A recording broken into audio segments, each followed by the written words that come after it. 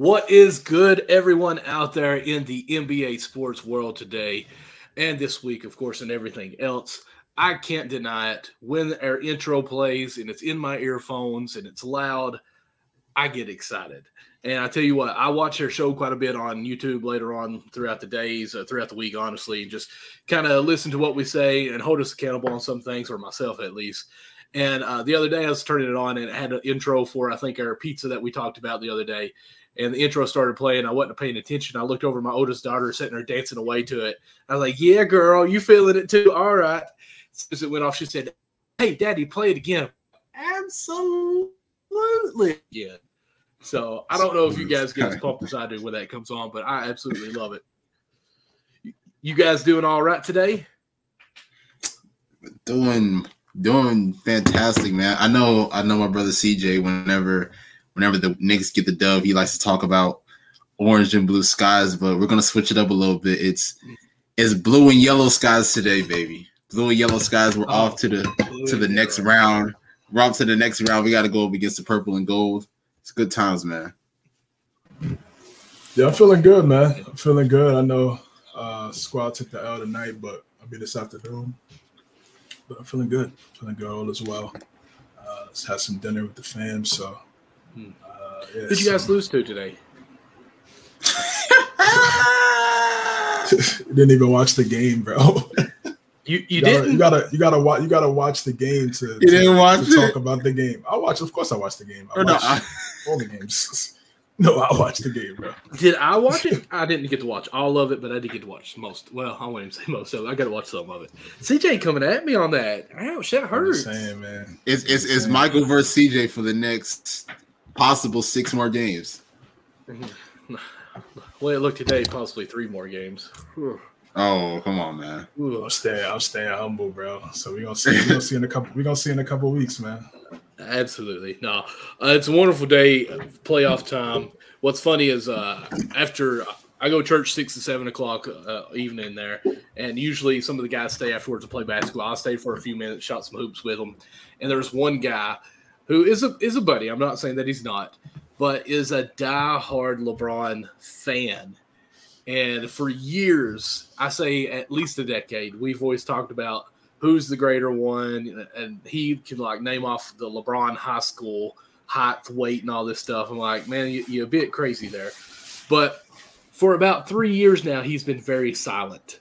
But today, he started talking about LeBron and the Lakers. Like, man, who are you to even come up and start talking about them? It's like, I've not heard you say one thing about LeBron and the Lakers all season long for the past 2 years, really. He's like, oh, man, I only watch them during playoffs because that's all that matters is playoffs. I'm like, no, they sucked all year until they made some trades and LeBron was hurt, and then they turned it on some, and now they're the hottest team in the NBA, and LeBron's back. That's what it really is. But anyways, that's my little spiel for that. That's not really a fan to me. If you only watch your team during the playoffs, it's not a real fan. It's not his team. It's wherever LeBron is. So, that's gonna happen. You know, that's right. just gonna happen. That's part of the NBA. I agree. Yeah, with player movement, it's just a different era. But still, like to still not only watch LeBron games, only in the playoff. Like, I mean, I could understand if you watch him, man. Hit that like and subscribe, fan, bro. We can help you out. Learn about some basketball. If he's an Anthony Davis fan, I understand it because he don't really play most of the season because he's Anthony Davis. But like. Can't say that for LeBron now. Like, I mean, he's been pretty healthy. But anyways. You know what's crazy? Like, that actually just reminded me of a meme. I don't know if y'all – I mean, I'm sure y'all may have seen it probably once or twice, but I guess this meme was probably made when LeBron was playing in Miami, and it's a meme that said, I'm not a Heat fan. I'm a wherever he at fan. You ever seen that one? He at fan. Yeah. Wow, but I definitely got to find that so I can send it to him. Wherever he's at. I like it. That's hilarious. Which, I mean, I can't say that I don't blame him because, I mean, the NBA, it's more of falling in love with the player instead of the team. If you're around like states or places that don't have a team, like CJ, you live in New York. That makes sense that you only like New York. Here in Kentucky, we don't have teams. We have college basketball team that wherever their fans or their players go, we like. That's one reason why I do like Miami is because it's had a history of Kentucky alums in some form or fashion from all the way back to Antoine Walker, who I want to say McCarty played there for a while, which he did go on up to the Celtics and had a little bit of a Kentucky skill there. But Pat Riley on to where we are now with Tyler Hero and Bam. So I mean, I understand fueling some fans that way. It's what it is. I mean, heck, you live in Idaho, who are you going to like? Right? There's no team right there. Yeah, you gotta pick one. You gotta pick one and pray that they're good. Right. So, Nick, before we get diving in, I know you wanted to talk a little bit about chicken, right? Let's go for it, man. Tell them what we got today. Tell them what we got. Well, I'm not really for sure. You in our chat, guys. Nick said, "Hey, let's talk about our favorite chicken spots," and that's all he said. And I'm like, I mean, I like chicken legs. I'm not really for sure what you mean here. And then he said restaurants. I'm like, okay, so the best restaurant or best place that you get chicken at. Now, I want to ask you, as I'm kind of really just spitballing you with here, is there different categories of chicken that we're talking about? Because, like fried chicken, KFC's up there, but like chicken sandwiches, stuff like that, spicy chicken. Chicken in general. Chicken. Who has the best chicken? Chicken wings, chicken thighs, chicken breasts, chicken sandwich, whatever it is. Boneless chicken, chicken nuggets, chicken fries, whatever it is. Okay. Because to me, the best all-around chicken, as in like any type of chicken sandwich or meals like that, to me, it's hands down to Zaxby's. Zaxby's smacks better than anybody when it comes to you can get the buffalo sauce on the chicken tenders. You can get regular chicken tenders. You can get the sandwiches and different things like that. To me, by far, Zaxby's the best over any restaurants to order variety of chickens. So that's where I stand. How about you guys? Zaxby's is up there. I think it's top tier. Best. Possibly top 5. I don't know. It's tough though because I always get the boneless wings and things whenever I go to Zaxby's, and I get the hot honey mustard to go on top of as far as the wing sauce. I'll say Zaxby's is up there. I'm a Popeyes guy. Golly, I'm trying to think. Popeyes top tier, man. Come on now. Louisiana's finest, man. Louisiana versus Kentucky. Who you got? Well, I mean, I did not like it.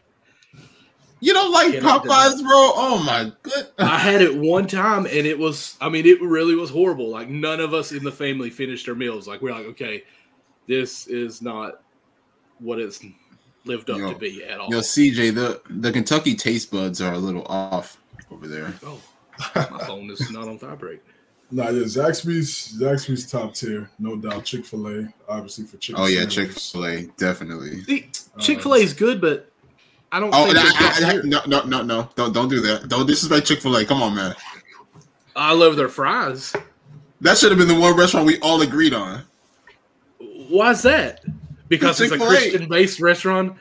Listen, how many times have you see? We don't have a Chick-fil-A anywhere around where I live. There's a college campus within an hour and 10 minutes or so, and they just put one on the campus. So like people go to it from on campus to get it, which is kind of crazy. But what's crazy is I have went to a Chick-fil-A probably more times on Sunday because I'm just somewhere on a weekend. Like, hey, let's go Chick-fil-A, and they're like, oh snap, it's Sunday, they're closed. Which still, I respect that and love that, but it just always seems like every time I'm around a Chick-fil-A, it's a Sunday that I can't eat it. It makes me so upset.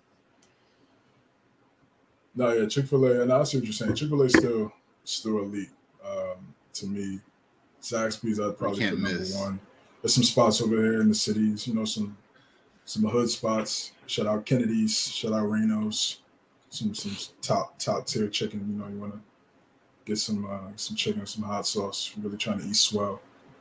But yeah, if you want to talk about chain food restaurants, yeah, I think you gotta have those two at the top. Which one, Chick-fil-A in Wells? Zaxby's. Yeah. Okay. Popeyes are never really. I mean, Popeyes is cool. Oh my God, y'all wow. It's not the. It's a couple blocks from me, but it's not the best. Thank And, you, know, CJ. obviously, it just depends on who's in there, who's making it. You know what I mean? And then I got a KFC right there too. Over here in these neighborhoods, they're trying to get us up out of here. So they got a fast food restaurant on every block. But every block, bro. It's fast food restaurants and liquor joints, man. Yeah, pretty much. But yeah, they got a KFC on the corner, a couple blocks from me. It's cool. I haven't had it in a long time, man. A long time. But once they opened up the Chick-fil-A over on like 86, man, it's like the new McDonald's. It's like everybody's in there. It's packed.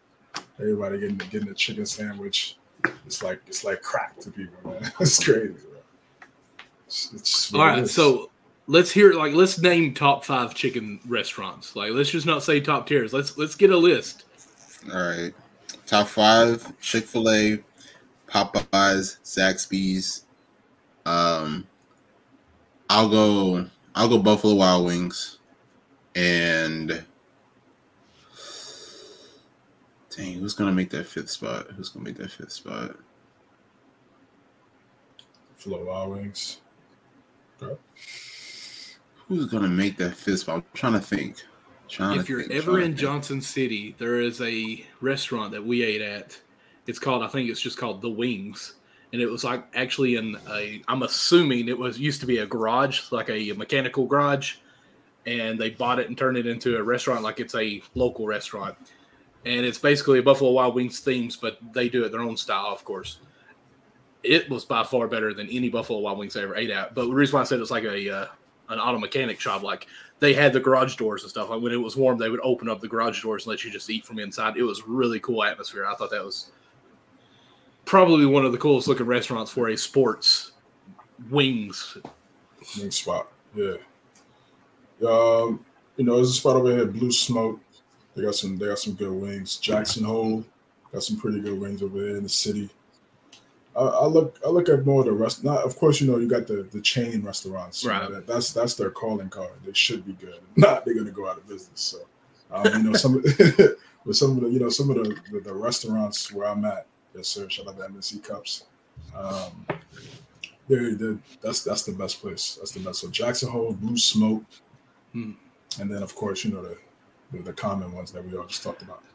I'm gonna say a place, and I don't even know if they have chicken wings or anything or any type of chickens. Have y'all ever ate at what is it, Dave & Buster's? I've never ate at one. They have wings. I've been at Dave & Buster's. Yeah, is they have any wings. good? Because like, I don't go there. I haven't been there in a long time, so I can't even say I remember what their food tastes like in general. Gotcha. It's been a minute. I haven't been there in a while. They always have commercials, so I mean, like, I feel bad that I've never ate at one, but like, but there was it looks really fun. Where I was at, they had a Dave & Buster's. It's a Dave & Buster's there now. But I don't know if y'all heard this. It used to be around all over. ESPN Zone. Have you been to that? No. Yeah, it was like ESPN Zone. Like it was kind of like similar to what you were talking about, like a sports bar, but they had like you could play. It was like Dave & Buster's, but like ESPN ran, and it was fire. They had swell eats. Listen, my dream is to open up a restaurant and have it just sports themed everywhere. I mean, it's basically Buffalo Wild Wings. But my wife and I talk to her all the time about this. And I actually want it broken down to where it's like in 4 sections. And if somebody goes out there and does this, like, give me some money. I apologize for sharing my thoughts here. But I want 1/4 of it to be a half-court set, like free throw line and in. Basically, that's the floor where the tables are taped off and everything. And I want a basketball goal where the backboard is a big screen TV, but there's like a hoop and everything there. Like, I think that would be pretty, as you guys say, fire. And then I want a like an AstroTurf for like a football field and have goalposts where a big screen would be at. And I thought baseball, just do like the diamond. I don't know how you would do a TV there. Just put one up, no big deal. Like a fake batting cage. Oh, yeah, like a backstop banner. Yeah. And then for my VIP section, I want an octagon. Like, actually have a 6-foot cage up octagon where people would sit and eat and just have TVs around there. Like, I think that would be awesome. Bro, trying to have somebody sweat and eat swell at the same time. trying to get a No workout. exercise. Just that's your location for the VIP. Like that's where you're going to go for. You're just chilling in the octagon. Oh, okay, I see what you're saying. Yeah. All right, no. Just that be like the area, the themed, I guess, if you will. Okay. Oh, that's the court. Got it. Okay. Yeah, that sounds pretty weird. Pay-per-view. You're special. You're in the VIP. Hey man, listen. In due time, you get your bread up as soon as we get this thing going. MNC. This MNC money from the kick in, y'all. It's for the kick in. Right. YouTube, where the check at? Meat lovers and cheese. Pause. MNC. That's what we said last week when we talked pizza. MNC. I said MNC restaurants or something. Somebody said meatballs and cheese pizza. Come on now. Who said that? MNC Hoops. Look at that. Wow. I didn't say that. Shout out to the Cubs, man. No, I didn't say These that. are coming very, very soon. Subscribe to us on YouTube. All you got to do is ask for one, and we can get you one. Yes, sir. Yeah, this is DM on Twitter or IG. Definitely bless y'all for a nice price. Capitalism. Absolutely. All right. So, real quick recap. We got Zaxby's number 1, correct? Yes. Okay, thanks. We've got Chick-fil-A up there. I'm cool with that as being number 2. We got Buffalo Wild Wings in there. We'll say at 3. I'm not saying in this order, but number 3. Number 4, KFC. You all don't like KFC, but KFC here, it's good. I don't know how you all have. I would hope so. Again, I would definitely hope so. Kentucky Fried, of course. Yeah. And number 5, we got what? Y'all ever had Wingstop? I forgot about Wingstop. Yeah, Wingstop's up there. It does look good, though. I'll tell you Atomic Wings. It's an Atomic Wings by me, too. Really good. It's like in the same family. Yeah. We need to start doing videos where we're like at a restaurant testing these food and be like, hey, this is good. Sure, I can do it tomorrow, baby. Trying to do a vlog. Do some vlogs. I can do it. Vlogs. I'd be like, yo, it's Nick Andre. I'm up MNC Hoops. I'm at wherever restaurant. We're going to see what the food like. Well, isn't there a guy from Barstool that does what, 1 bite pizza or something like that? Like he literally just takes 1 bite and goes on? Yeah, Dave. And he gives it like a 1 out of 10. I don't know. I don't rock a Barstool, so I wouldn't know. I've never watched it, but I've heard people talk about it. Yeah, he did reviews. He should do reviews and stuff. He came to the city. A lot of people was pulling up, but yeah, I'm not a big fan of them either, honestly. Okay. I've not watched too much of them, to be honest with you, because, like MNC Hoops is much better. But maybe one day at my restaurant, I'll be able to have somebody come in and be like, wow, this food here is a masterpiece. Like this decoration is a masterpiece. Since I said the word masterpiece, it just makes me want to go ahead and move on into this, that boom, Steph Curry, what a masterpiece he had today in Game 7.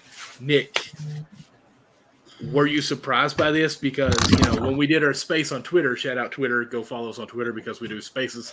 Nick had given up on his team big time. Hang on, give me like 5 seconds. I'll be right back. Give me 5 seconds, baby. I'm so glad. I'm so glad you brought that up. Because he was down in his team. Like, and of course he's not here to defend it, but we'll bring it back up. No problem. Like almost want to say he's bandwagon-esque here because he was done bandwagon. With the team. Just because you were done with them, like you said. I ain't gonna lie, we ain't got no hope. Let me explain. All right. First and foremost, 2 games on the road in this series. We only won 9 all year. Put the camera on me, man. It's my time to shine. All right. Let me throw you. Oh man, so shout out to those who joined the spaces on Friday. What? Stay true to their team. I stay true to mine, baby. But one thing I will say, I was emotional on Friday. I was very emotional. We had a very bad Game 5, especially Jordan Poole. Jordan Poole had 6. Game 6. We had a terrible Game 6. That was supposed to be our closeout game. We had a big game in Game 5. And we said, you know what? Let's go back to the crib and let's go ahead and get this thing over with. But give credit to the Kings because they played phenomenal basketball from start to finish. De'Aaron Fox had a strong performance. Malik Monk looked like all defensive first team candidate. Guarded Jordan Poole and Klay Thompson and these guys. So give these guys credit. They played great basketball. So I was emotional on Friday night. I was like, I don't know how we're going to get it done in Game 7 in a hostile environment in Sacramento. But this is why I was wrong. I need everybody to listen to why I was wrong. I forgot about the light-skinned wonder on this team. I forgot what he was capable of. I forgot this guy scored 43 points in a Game 4 last year in the NBA Finals when we were down 2-1. I forgot this man has had so many moments. I can't believe I doubted this man. I doubted this man when I should have known better. I should have known better. So Saturday, I had time to think, and I was like, you know what? I forgot. And Wardell, Stephen Curry, I trust. And I kept saying that, even shout out to Kev. He's a big fan of the show. He was even talking to me. He was like, man, I shouldn't have more confidence in your team than you do. And I was like, you know what? You're right, bro. You're right. You are definitely right. So this Sunday I woke up and I was like, this is going to be a good day. It's going to be a really good day for us. Man. Steph answered the call. He answered the call. Game 7, do or die on the road. 50? 20 for what? 38? 20 of 38 shooting, 8 rebounds, 6 assists. You can't ask for a better game. The only player to ever score 50 in a Game 7. The only player in NBA history to ever score 50 in a Game 7. Man, he answered the call at the right time. Give credit to other guys as well. I think we had a really great all-around game, especially in the second half where we really turned things up. Sacramento has some momentum in the first half, but I think once the second half began, that's when we started really getting together and just, rallying the team. But kudos to this team, man. Now we got the Lakers, and they're playing great basketball. We saw what they did in Game 6 against Memphis, a 40-piece. Shout out Dylan Brooks. but man, I'm excited, man. Now we're moving on, and let's see if we can keep this thing going. Real quick, just going to bring in Robbie's comments so everybody knows what's going on, because I know on Facebook you can at least see them. So I just shared, calling them out like that, I just shared our live on my own personal Facebook page, and I said, come on, Robbie, come defend your king, because, this is the guy I was talking to y'all earlier about saying LeBron's great, and then hadn't heard of him for like basically 5 years, and then, now all of a sudden he's talking LeBron again. But, let's – just want to bring those comments and let some background of what's going on there as we continue to talk about Steph's masterpiece. So 50 points, like you said. I mean, really, you even said in Game 6, the Warriors need to get Curry help. Like, this series was really led by Curry and no one else but Curry, wasn't it? As far as the Warriors. Fox had a great month, great on that. But I also want to ask you, and I know we'll get in. I think we're going to get in this game a little bit more, aren't we? Or is this our only talk about it? This is our only talk about the game, man. Okay. I was looking at our banners there. No, it's really just an accumulation. We can talk about the Kings and obviously the Warriors advancing. It's kind of all one thing. Looney, I feel like he doesn't get as much credit from this series as Looney is. I'm sorry, Looney. Looney is one of the best rebounders in the NBA. I said Looney by mistakes. It's Looney. Sorry. Looney? Yeah, I said Looney. I forgot the L. But y'all didn't have any L's today. Looney. Kevon Looney is one of the best rebounders in the NBA today. What was it? Did he get 20 rebounds? In this series? I think it was 3 games with 20 rebounds. And I think he, Wilt Chamberlain, and someone else is the only person to do that. I heard on NBA.com, I guess it is. It was radio, XM radio, so this guy was talking about it. But, his defense against Sabonis, because Sabonis was nothing in this series, really. He disappeared. And then Looney was the defense, the reason why Looney with 20 rebounds in at least Game 7. He lacks height, but he makes up for it with his hustle. I mean, he's got size and height, really, compared to who he was playing with. But at the center position? He's not the same size as a lot of guys. He made Sabonis look like he was a baby. Well, that's a bonus. Sure did. So, going to the stats to make sure I didn't lie to you, because I think he did get 20. Yeah, 11 points and 21 rebounds tonight. 4 of 5 shooting, which, he's not shooting too far. 3 of 5 free throws from NBA. That's always great. And a plus-minus of 25, which some people don't care too much about that stat anyways. Looney was, I want to say, the second best on the team tonight or in this series. Hey, I'm gonna say this right here. Anthony Davis, if you watch, you better be ready. You better be ready. Oh, you better be ready. Because if he's not ready, this man is a roller coaster of a fan. We're done. We're horrible. Wait, hang on. AD, I did not watch say out, that baby, we were done. Coming. I did not say that we were done. I said that going into Game 7. I said going into Game 7, I think the Kings had a higher chance of winning than we did. I never said that we were done. I said that going back to Sacramento, they did have a higher chance because they got Game 7 at home. I never said that we were going to lose. I never said we were done. What do you think of that? Well, we'll see. We will see.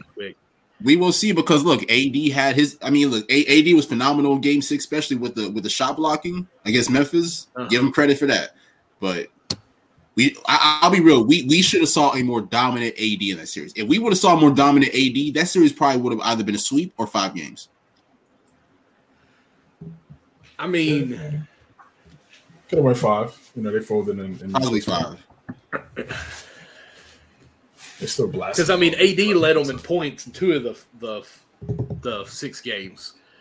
I want to say the Lakers. There's a stat I seen where 5 different Laker players led them in points, led them and scored points. It was AD 1. I'm sorry, AD had 2. LeBron had 1. AR had 1, I think, and I never can say the other guy's name. We got a segment. We got a segment for that. We got a segment for the preview. Right. You're right. Warriors preview. So we can save some of our takes for that. All right. Yeah. But, go ahead, CJ. My bad. Now you're good. This. Let's start off with the Kings. Great year. They had a great year. 3rd seed in the West. No one expected this. Coach Mike Brown, Coach of the Year, did a phenomenal job changing the. How we view this franchise, really the laughing stock of the Western. Yeah, exactly. Just literally the laughing stock of the Western Conference, one of the laughing stocks of the league. And now, they're respected to take the reigning defending champions to 7 games in the first round, and really up into that 3rd quarter since Kevon Looney, how he played, really played a factor in that 3rd quarter. And they were right there. First half, it was really close. De'Aaron Fox had a great year. Sabonis, all-star in the regular season. Didn't play like an all-star in the playoffs, but he'll get better. He'll get better. And I think this is just the beginning. Look at Golden State. They had their ups and downs. They lost to the Spurs. They lost to the Clippers before they became the dynastic Warriors. You have these moments. Before you get to the championships, you have to go through ups and downs. You have to fail. Shout out Giannis. in order to get to where you want to go in life. So I think they'll be fine. I think they have the right people in place, to be successful going forward. But in this game, I picked the Warriors in this game because of the experience. They've been here. They've won Game 7s before. They've also lost Game 7s as well, and they just also know what to do in these high pressure situations on the road, at home, doesn't matter. I know everyone wants to talk about, their road record during the regular season, but it's a different season. This is the postseason. That was the regular season. And they have guys who have won championships, have faced adversity at the top. They're leaders. Steph Curry, Draymond, Klay Thompson, obviously their head coach is Steve Kerr. They've been through all of this already for the last decade, so they know what it takes. They can always go back to that memory bank of times where they had obstacles and they overcame it, or they failed. And tonight wasn't that time where they failed. And Steph Curry had a phenomenal performance, just off the dribble, off the ball, running around. They had no answer for him. I feel like they should have trapped him much earlier, got the ball out of his hands, because really there wasn't really anyone else that was really knocking down shots on a consistent level in the game. Wiggins was missing shots. Klay didn't have a great night offensively, but he did a really good job defensively. Draymond, we know he's not an elite floor spacer. Jordan Poole didn't have a great series, and Gary Payton II isn't a great floor spacer. So it was really just on Curry to do everything in terms from a scoring standpoint. And that's exactly what he did. To me, he's in my top 10 all time. I was about to ask, question. What about point guard? Because I know you kind of put some stuff out there on social media. Second all time behind Magic. What about you, CJ? Yeah, right now, I mean, I'm gonna put him 1, bro. I mean, I know after the finals last year, I said he might need 1 more to tie Magic to put him in that category. I don't think it's really recency bias either. After this game, I just feel like what he's been able to do in these last 10 years, go to the finals 6 times, win 4 championships. I'll be right back. I hear one of my kids crying or something. I'll be right back. You two keep it going. Go ahead, bro. Go to the finals 6 times, win 4 during those 6 trips. He's just elite.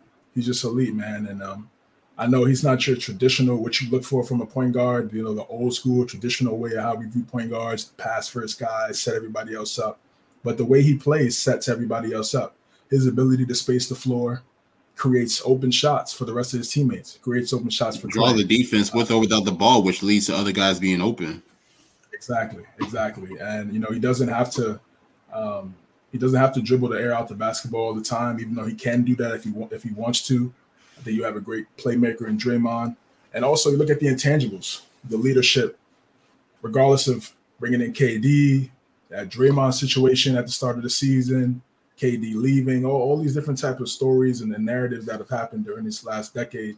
And he's been the constant. He's been the guy at the top that's held everything down. They had that year where Curry got hurt with the hand. Clay was still out during that bubble year. And then they went to the bubble. They lost to the Grizzlies and they came back. So it was they had some ups and downs throughout this decade run. And now here we are. They're about to match up with the Lakers. And then we're going to dive into that a little bit more later on in the show. But man, he was just on fire. I mean, and also I think we underrate his ability to get to the basket with the scoop layups, easily, the floaters.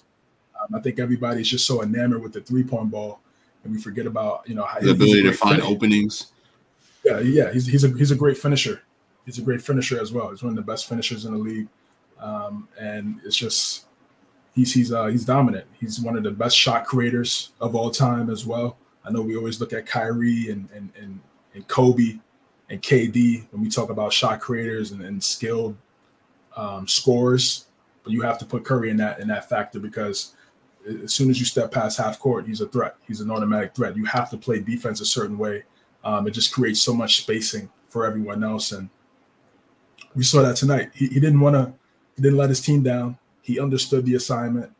He knew, like, if we were going to lose, I'm not going to go out and only take 15 shots.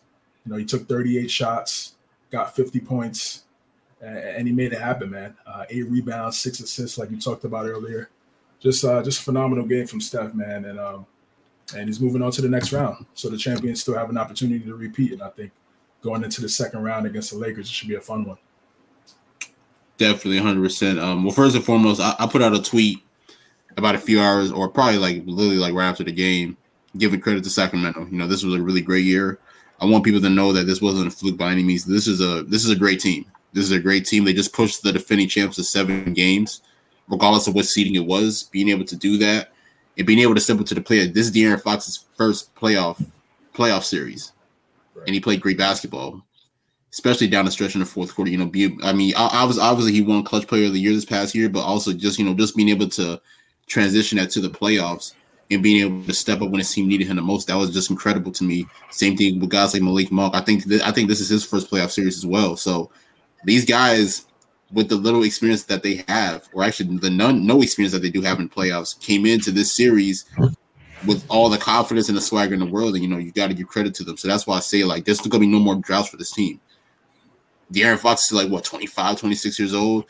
With Mike Brown being their head coach, this team is going to be a team to look out for in the future, man. They're up there with teams like Memphis and possibly New Orleans and OKC, as far as the young teams that are on the rise. So give credit to Sacramento. This is a great series, and I'm excited for the future. Now, as far as, go ahead, CJ, my bad.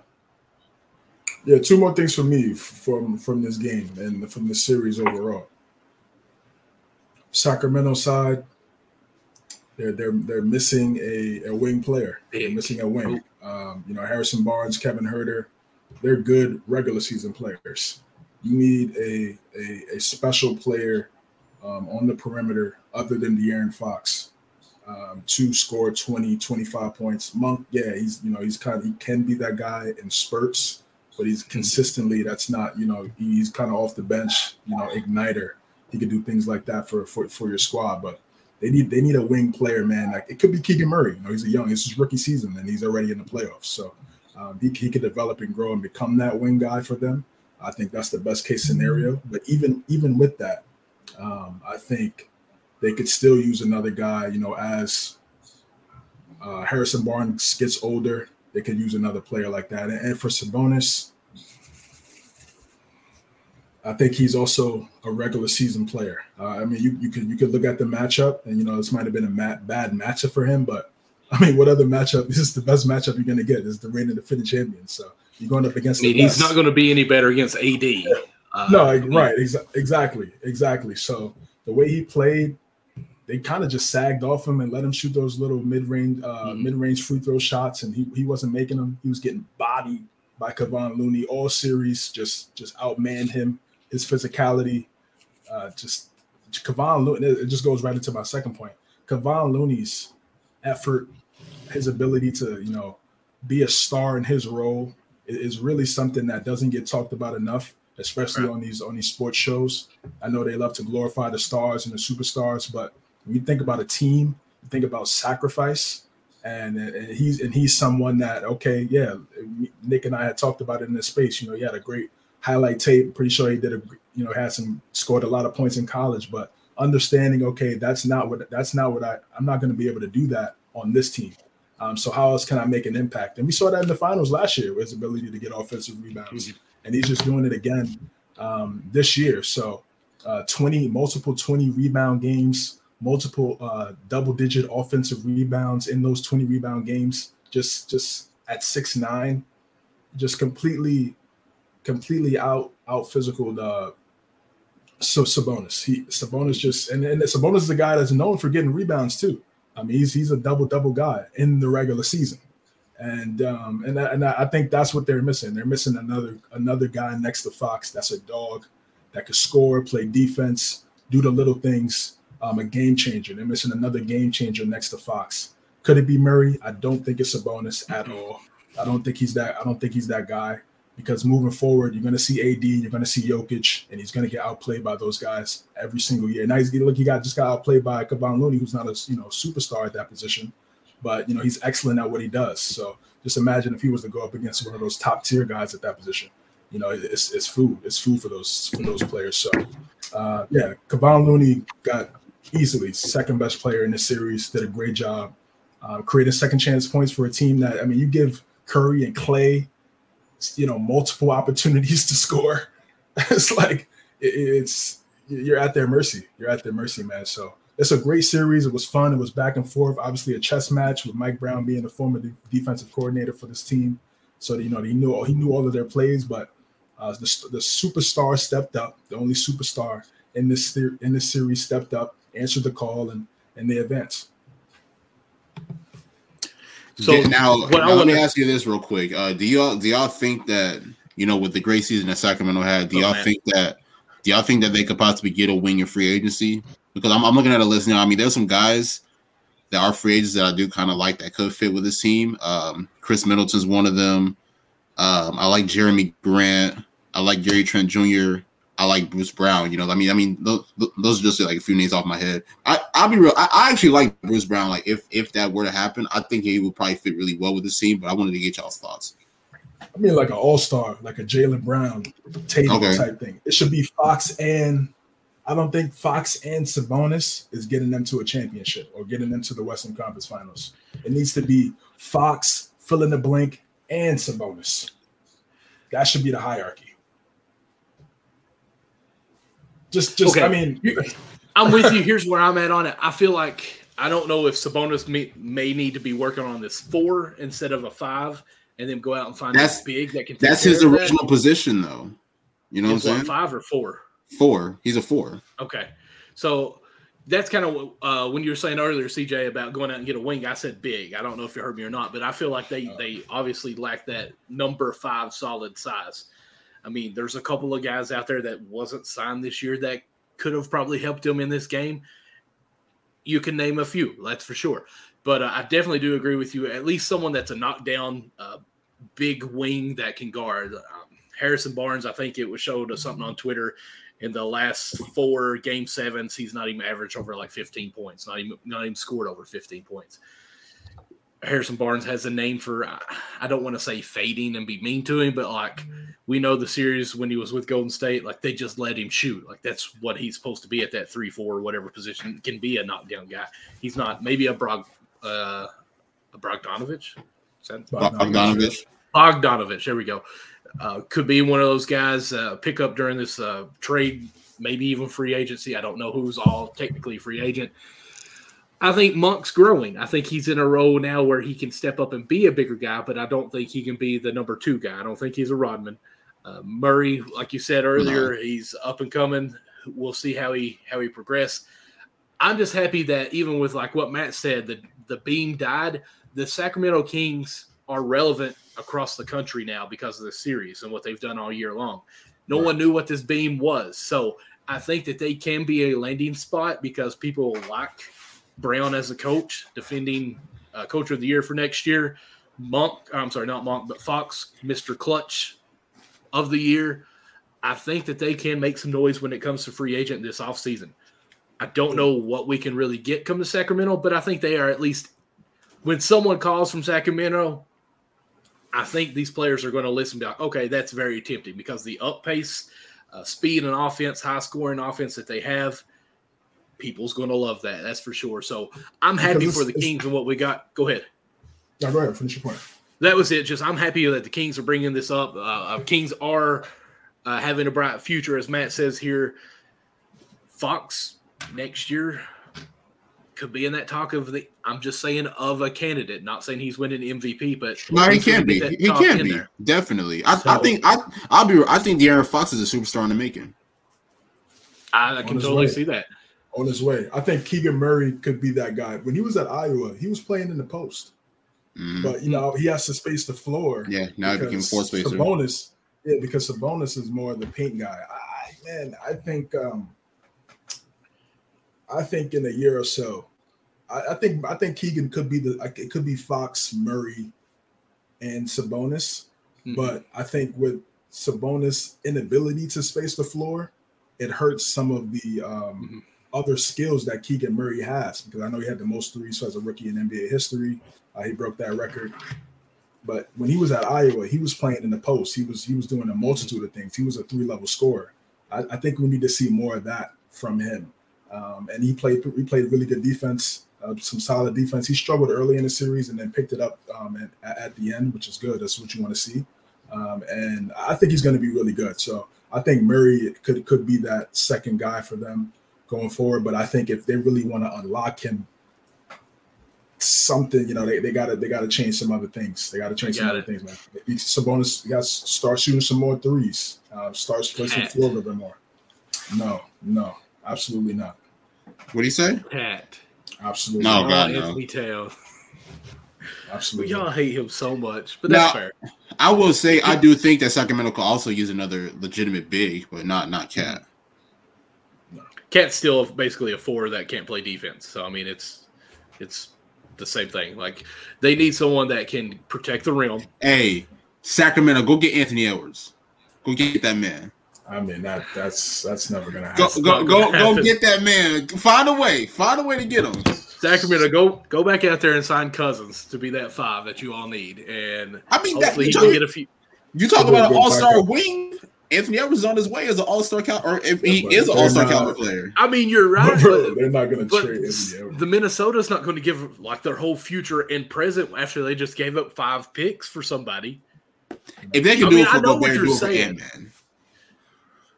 So build around Cat and Gobert and get rid of Ant-Man?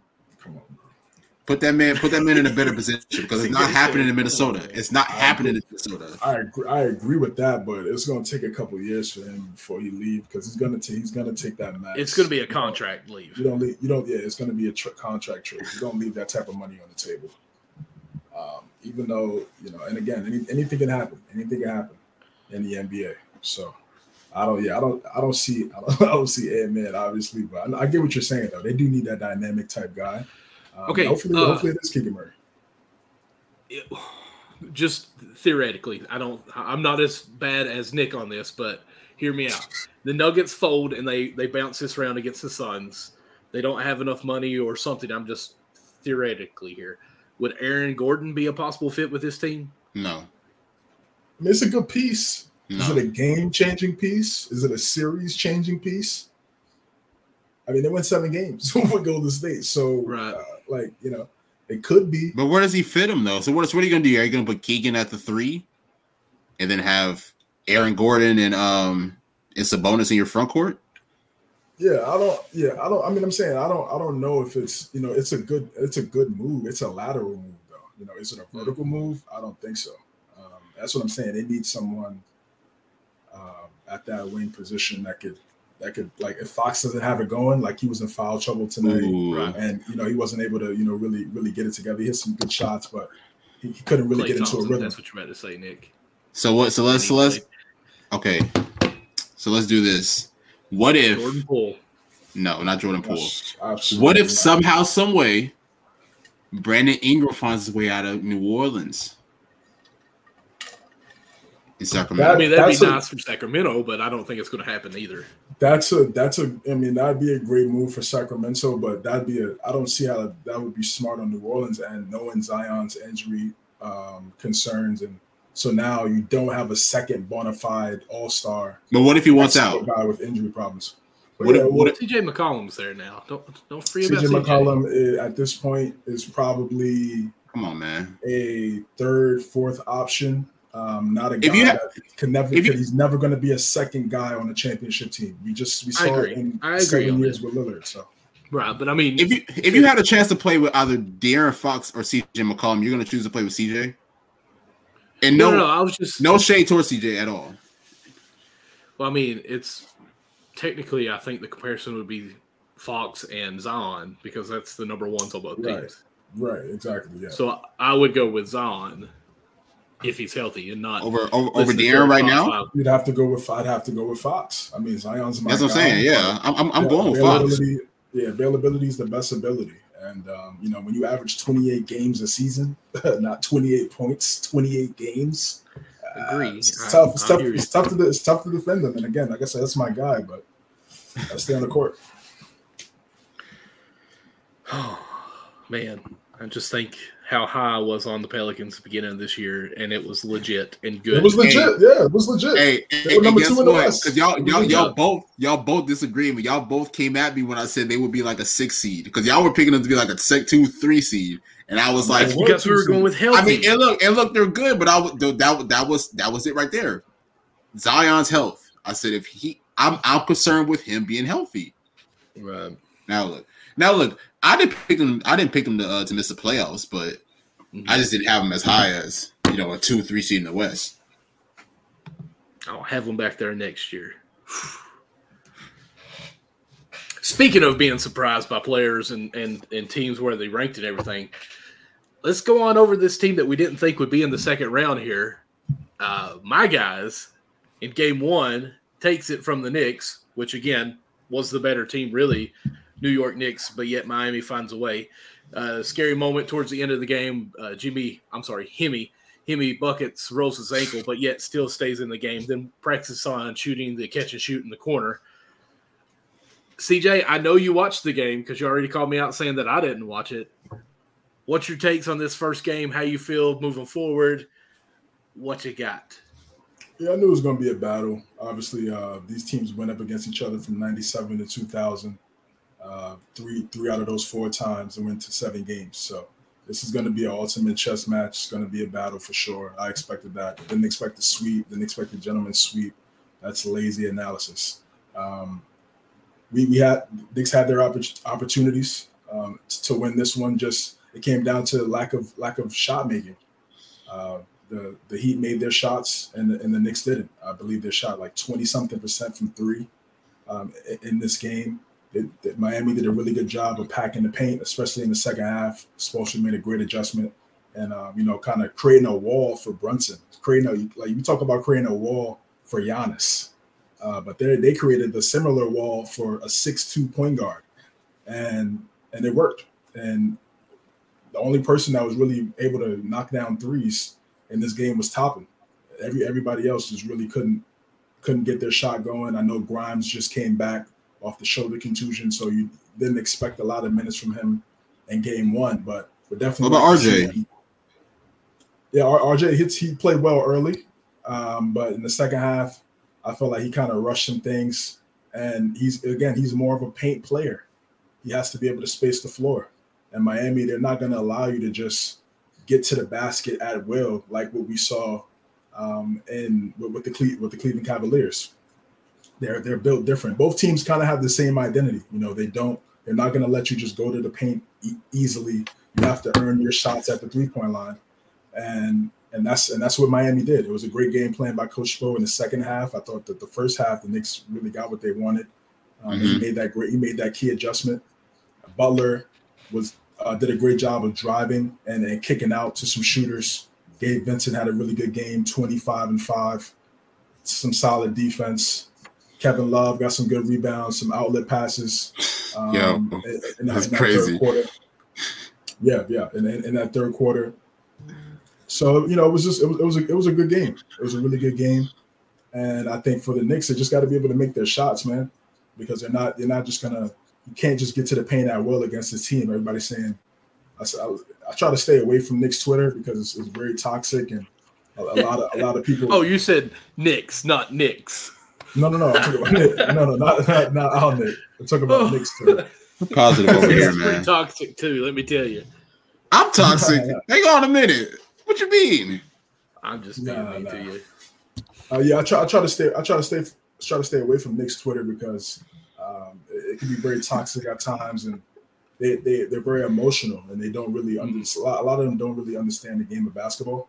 So they're like, oh, Randall being out, it hurt us, but it's still the same thing. He's a paint player that's not a great floor spacer. So it might have been even worse with him out there. Yes, he's obviously a better player than Toppin, and he's actually more depth. But all in all, and he's played well against Miami in the regular season, but this is not the regular season. This is the postseason. It's a brand new season. Guys get more confident. Kyle Lowry had 15 points in this game. A champion, Kevin Love, a champion. So they bring in their experience into this series, and it definitely played a factor in game one. So credit to Miami. Hopefully Thibodeau goes in and makes some adjustments. How many adjustments? I don't know. But ultimately what it comes down to is, the Knicks, they didn't shoot great against the Cavs either, but they just were just a more physical team. They got more rebounds and they created more second chance opportunities. Miami, they're not going to let you get those second chance opportunities as easy as we saw in that Cleveland series. So you have to find other ways to be productive offensively. So we'll see what the Knicks do in game two, man. This is going to be a very important game on Tuesday. Have they said anything about Butler and how injured he is? We'll probably find out tomorrow afternoon. So he was driving right, and he initiated contact with Josh Hart, and Josh Hart he fell and his right leg connected with Jimmy's ankle, and he rolled it. I think he'll be fine. He's a tough guy. I'm pretty sure he's played through. We saw him play through probably a worse injury last year in the Eastern Conference Finals against the Celtics. Scored 47. So I'm not banking on him missing any time at all. He didn't leave the game. No, he didn't leave the game. And one thing that I wish Thibodeau would have did was, attack them a little bit more. Run some screen actions. He get just the plays, switch and just go guard at him. it and just get the switch and go at him. But Hart's not a great floor spacer, so he kind of just hid on Hart. And it played into our favor. And then for Thibodeau too, I felt like Toppin should have been out there in the fourth quarter. He only played 2 minutes in the fourth quarter. Did a really good job for us in the first half. Had 18 points, 8 rebounds, hit 4 threes. Defensively, there's some things he needs to improve on. But there's a lot of players that are playing in the playoffs right now that could be better defensively. So, and I know that's Tibbs' calling card. That's Tibbs' calling card. And he's like, if you're not going to play any defense, you can't play for me essentially. But I've seen Randall be completely lackadaisical on defense all the time. But we know it's a hierarchy when it comes to who you want to get mad at. But I felt like he should have played in the second half. He brought a lot of life. He brought a lot of energy. The one thing for Toppin is when Love is out there, you have to box Love out. You can't leak. You have to box him out, and you have to he has to create second chance points because Hart is not going to be able to get the rebounds that we're accustomed to him getting on offensive rebounds because he's guarding Butler too. So he's gonna be guarding Jimmy. That's a lot of energy and effort that he's exerting. So you want him to go get 10 rebounds and go guard Jimmy Butler and score. So some of those other guys on the court have to sacrifice and do some of those things in terms of boxing out, creating second chance opportunities for the team. So that's what I want to see from Toppin in game 2 if he gets some more minutes, man. And if not, I don't know. I'm really nervous, bro. Like I said, he's one of my favorite players on the team, but this could be his last year with the Knicks, and it's unfortunate because we really never truly got to see him at his full potential, obviously because the last few years that Randall's had. Just looking through the stats, even though I've got other questions going on in my head, let me just go ahead and get this one out while we've talked about it in the past. If Randall makes them worse, which I understand what you're saying, I agree with that. Do you think Randall could be out this year? I mean, the thing with Randall is it's just about how does he want to play. Mm-hmm. I don't want him shooting 8-9 threes a game. That's like right. I don't think that helps our team. I really don't think it does. If he plays more in the post, it's so funny to me because when he was in New Orleans, when he was with the Lakers, he was playing more his back to the basket, a little bit more of a face-up game. But once he developed his shot, I felt like he relied on that too much. And yes, it's helped him get to have some of the best years of his career, no question. We all know the accolades that he's had as a Knick, but I'd like to see him playing a little bit more in the post, man. And we've seen Brunson play off the ball, so that's not a problem. He doesn't necessarily need the basketball in his hands to be productive and impactful. So I think if he's playing more off the ball, it creates another element for our offense. So I think Julie and it could get Bam in some foul trouble, which I think would be a factor because once Bam gets in foul trouble, they have to zone up. They don't have the same type of size in the middle and the same type of rim protection when Bam is not out there. So it's just small adjustments. We'll see if they make these moves. I think Randall, he had a nice workout before the game. I thought he was going to play, but they ruled him out. So I think he'll probably play in game 2 on Tuesday, and we'll see what happens. But ultimately, they have to make shots. That's it's a make or miss league. Right. And, if you're not making shots, you're gonna have a tough time. So my next thing that was in my head: if Randall's out, would he be a good fit for the Kings? I mean, I don't know. I think on a level, yeah. I mean, there's 24-10, 24-10 and 5. On 46, 34, 75 shooting splits. So it's he's a really good player. He's a really good player, but Fox is not a great floor spacer either. In terms of his 3-point percentage, he's around like 31% from 3. And Randall's not a great three-point shooter. I really don't see that working out. I'm not really thinking Randall's not a fast-paced pace player either, so, and that's kind of what the Kings are going to, is just more up-tempo pace. I mean, I feel like he can play that way. He's extremely athletic. I think that's just Tibbs' offense too. Tibbs likes to slow it down because when he's at Kentucky, like I think during the March Madness, like there were a couple of games that Kentucky didn't even attempt a 3-point because we had Julius Randle down there, and I think Poythress was another player. Like it was kind of like you were talking about earlier, his back to the goal, like that's where we fed it. And I can't remember who the other guard or big man we was. It might have been Scal Labissiere or whatever. I can't remember, who had a short 15-foot jump shot, and Julius played with his back more to the goal. So he's went away with that, like you said. I don't know. He's more of a bully ball kind of guy, slower pace is why. As I was talking with you, I don't really think it would be a good fit for him to be a King. But I'm not really thinking about training him at this moment. I'm focusing on trying to hopefully win this series. And I just think looking now, Yeah. What about Lowry? Was we impressed with him? 18 points off the bench. Hit a couple of crucial jump shots, big shots in the third quarter. I think he hit 1-3. One that he looked like he flopped trying to get a foul, and somehow it still went in. But I didn't watch genius. the game, CJ. But I thought Lowry gave good minutes. 6 assists, 5 rebounds, 18 points in 30 minutes off the bench. Yeah, he played great. Find it somewhere. Yeah, he played great. And when you see players like Lowry, you see players like Love in the regular season, you think, oh, they're done. They're washed. Mm-hmm. And I've definitely had that take because I'm just like, bro, like you're still out there. You're getting 30 minutes. You're getting 30 minutes, and the team, they need you. You're the starting point guard. Now he's coming off the bench.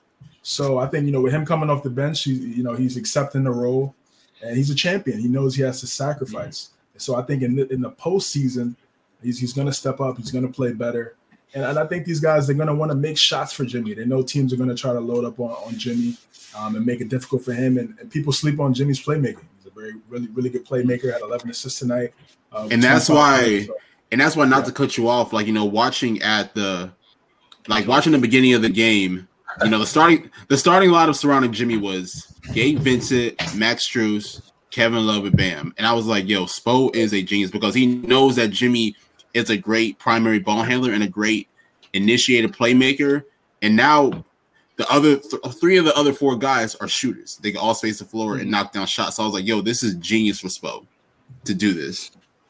Yeah, exactly. That's why he's, top 3 coach in the NBA, right up there with Steve Kerr. And I guess, I would still put Ty Lue there. It just doesn't. I think Pop is in a category now where it's just like, I guess, but I'm looking at in terms of more present day. Now, if they get if they get whoever they get, if they get whoever they get down the road, then it could change some things. But I think right now, Pop's already solidified. But Pop's on cruise right now. Like I don't want to disrespect and think that he's or in the old times style and hasn't adapted. I think Pop's probably one of the most that would adapt. I just think that he knows his team that he has now and just like, this is what we got going on. So I understand. I'll go with that. Yeah, I'm gonna say that's what I'm saying. Kerr, Ty, Spoelstra, and Ty Lue. To me, man. I don't see when it comes to making adjustments, when it comes to getting the most out of guys that you really wouldn't expect. Though they're at the top. Look at the Clippers and their roster. You look at those guys, just Norman Powell dropping 40 in some of those games. Look at the Heat, Gabe Vincent, Strus. These are guys that, no one really saw on a mainstream level. And they come into Miami, they buy in, and it works. Same thing with Steve Kerr too, Kevon Looney, all these other guys. So, man, I think those are the top 3 in the NBA easy. Dog. Eric Spoelstra is a genius, dog. Oh my god, I'm just thinking of like right now, like certain plays and scenarios, and it's like, yo, like there's a reason why this man is respected for being like one of the best head coaches in the league. Of course. Well, I want to stay with this game, but I want to ask where y'all have Monty ranked at. He's like the second tier to me. Don't get me wrong, he's great. He definitely he got to see him in the finals, but I don't know. I feel like we might. He has a long resume because he used to coach in New Orleans when Chris Paul was there. So he has the experience, but I don't know if I put him in the same conversation as Spo or Ty Lue. Not even close. Okay. Not even close. We'll get into that. We'll get into that series in a little bit, but I don't see him. He's not even in that same class as those 3 guys we just talked about. Not even close. Anything else y'all want to talk about on the Heat Knicks? Martin played great in a couple minutes. I think Lowry stepped up when he saw Hemi go down and took over the game in the final minutes there, which is great to see. Duncan Robinson 0 for tonight, 13 minutes, 0 points. That can't keep happening if we have a chance to win 4 games, which we won tonight. But still, I just love listening to New York fans in that arena. Like it actually felt like a playoff, which obviously it is, but the intensity of the fans and everything, like it was phenomenal to see superstars back out again, or celebrity superstars back out in there that we're seeing quite a bit more of, because the Knicks are relevant, and it's nice to have that. I think it's great for the NBA. Yeah. Also, can people please on Twitter, can people please stop saying that the series is going to end shortly? Because I'll be real, coming into the series, I knew that this is going to be a great series. Depending on who y'all think wins, I think 6, possibly 7. I think the series is going to be in for like that good of a series, in my opinion. It's Twitter, bro. It's the land of the broken. So it's Twitter. It's like, Nick in the space giving up on his team, and then 5 minutes into the show went and grabbed his hat and like, yeah. Don't act like you don't get emotional, man.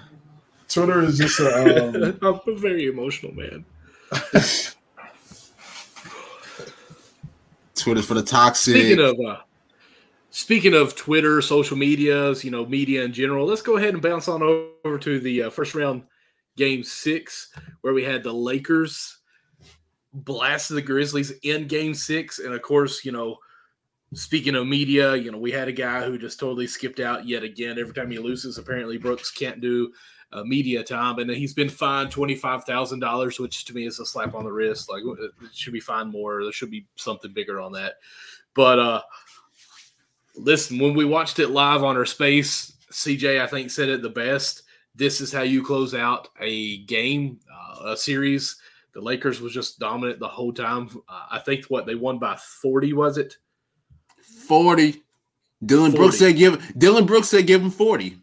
That's what they did. Yeah, and really got spanked any way you want to say it. I even finally said that this isn't even entertaining to watch right now, and one of the people that was joined our space said, what? I'm like, no, like it's a blowout. Like, this ain't fun to watch as far as entertainment. Like, this is not a close game. This ain't a Warriors-Kings game going back and forth. Like, this is just flat out a blowout game.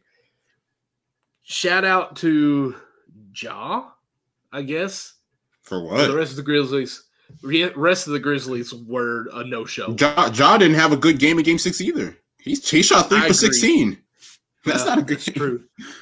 But like Bane, I don't think scored until almost the third quarter. Maybe late in the second quarter, he hit a 3, I think it was. But like, he's supposed to be that second guy on that team, and he didn't show up. I like Bane. I thought he should have been MIP last year. Still think he's a great player. But, dude, game 6, closing out, you got to show up a little bit more than that. I don't know if it was just too much pressure, which, I've always said the Grizzlies are the Gonzaga of the West Coast. We got the Philly that are Gonzaga of the East Coast. I also say that with the Clippers as well. I've got a lot of Gonzaga teams. But Grizzlies are definitely a good in-season team. Playoffs, they look rough. Nick, let's hear from you, man. What'd you think of this? The Lakers closing out this game big time. This Lakers trade that they made in the during the trade deadline, we're seeing why this team is really as good as they are, man. Because obviously, give credit, LeBron had a pretty strong scoring game. He shot 9 for 13 from the field. Anthony Davis had a great performance as well, especially like letting his presence be known defensively under the basket. But to get 31 points out of D'Angelo Russell, to get a really good game out of guys like Austin Reeves and Rui Hachimura, that was really what it was for me. Was really the supporting cast really stepping up, because I mean, we already know what the two-headed monsters are going to bring to the table. But when you're able to get solid games from the other guys, and I want to say D'Lo shot 12 for 17 from the field too, so that's about 70%. So shooting the ball at a very high clip. So I'm very impressed. And as for Memphis, I still like Memphis. I still think that they're a really good team. Do they definitely need to go into the offseason and make some adjustments? Of course, definitely. But I mean, I'm sure that they're the laughing stock now because, of the Ja comments, of the antics that Dylan Brooks has been, and the Dylan Brooks antics and everything. But I still think that they're up there as far as, being a great young team on the rise. Should they be humbled? Yes. And I definitely think that in this game 6, they were definitely humbled. Ja, like I said, Ja did not have a really good game. I think he had 10 points on 3 for 16 from the floor. Obviously, Dylan Brooks didn't have a strong game. Desmond Bane didn't have a strong game. Jaren Jackson Jr., great player. I just wish that he added more to his offensive package. But, I mean, give credit to the Lakers. They were the better team throughout the course of the series. And like I even said it early in the show, like if they would have had a more consistent AD who was just dominating both scoring and rebounding, the series probably would have been over in at least 5 games. So give credit to them. Had a strong performance, and now they're going up against the defending champs, and you know we'll see how they can keep this momentum rolling. CJ, what'd you think? Wow, game 6 was was very, very telling, and it really shows how dangerous this Laker team can be when you have LeBron playing off the ball, when you have AD at times may not bring it from a scoring standpoint, but you know what he's going to do off defensively. And you got players like D'Angelo Russell, Reeves, Hachimura. Those 3 guys. I had Dennis Schroeder in there as well, but you know those were the 3 or 4 guys that I felt like needed to have some really good games, not just in this series, just going forward in complement with LeBron James and Anthony Davis if they want to have a chance to win a championship. Obviously, it's imperative going up against the reigning defending champs in the Western Conference semis that 3 of those, I think all 3 of them have to step up, honestly, going up against that team. So, but they played great. You know, Rui and AR to start the series did a great job, and then I think D'Lo, you know, coming in strong, gaining some confidence. Look at that game 4 game where he knocked down 3 threes in a row. And then obviously game 6, like Nick just talked about, having 31 points, really started out hot, just going to the basket, wasn't necessarily just settling, something that I had talked about on the show last week, something that we talked about in our midweek show on Wednesday. It just goes to show, man, that trade that Rob Pelinka made, those few trades that Rob Pelinka made, starting off with Rui Hachimura and then the other acquisitions.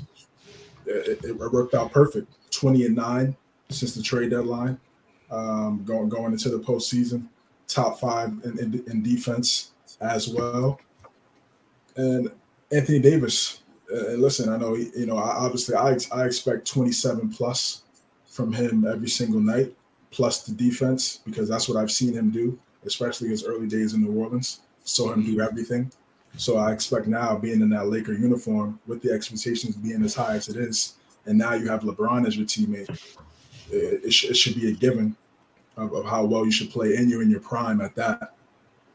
This is what he's a game changer on defense. Players do not want to go into the paint when he's in the middle, and that's what you want from a center. That's what you want from the tallest player on the team, changing the game in other ways. Okay, my shot is not on tonight. Can I get 4 or 5 block shots? Can I get a couple steals? Can I get a few offensive rebounds? Can I get some defensive rebounds, start some breaks, and get guys running and going? And that's what he does. That's what he does. And he played relatively well in this series. There were some times where I definitely had some criticisms, but I think that's what we're just going to get from AD sometimes. I think we're going to have some games where he's not all the way there. You just hope it's not for 4 games where it results in an out. and I said this before the playoffs started. LeBron and AD healthy, it's just difficult for me to see them lose 4 times against a team that doesn't have anyone close to the level of talent that they have. The Grizzlies don't have anything close to LeBron James and Anthony Davis. Ja Morant, special player, special point guard. But outside of that, I don't see a game changer on the Memphis Grizzly team. Jaren Jackson Jr. is a game changer. Defensively. Defensively, he has his moments, but he needed to play like Anthony Davis in this series, and that's not where he's at right now. Still a young player, still has time to develop and get to that point, no question.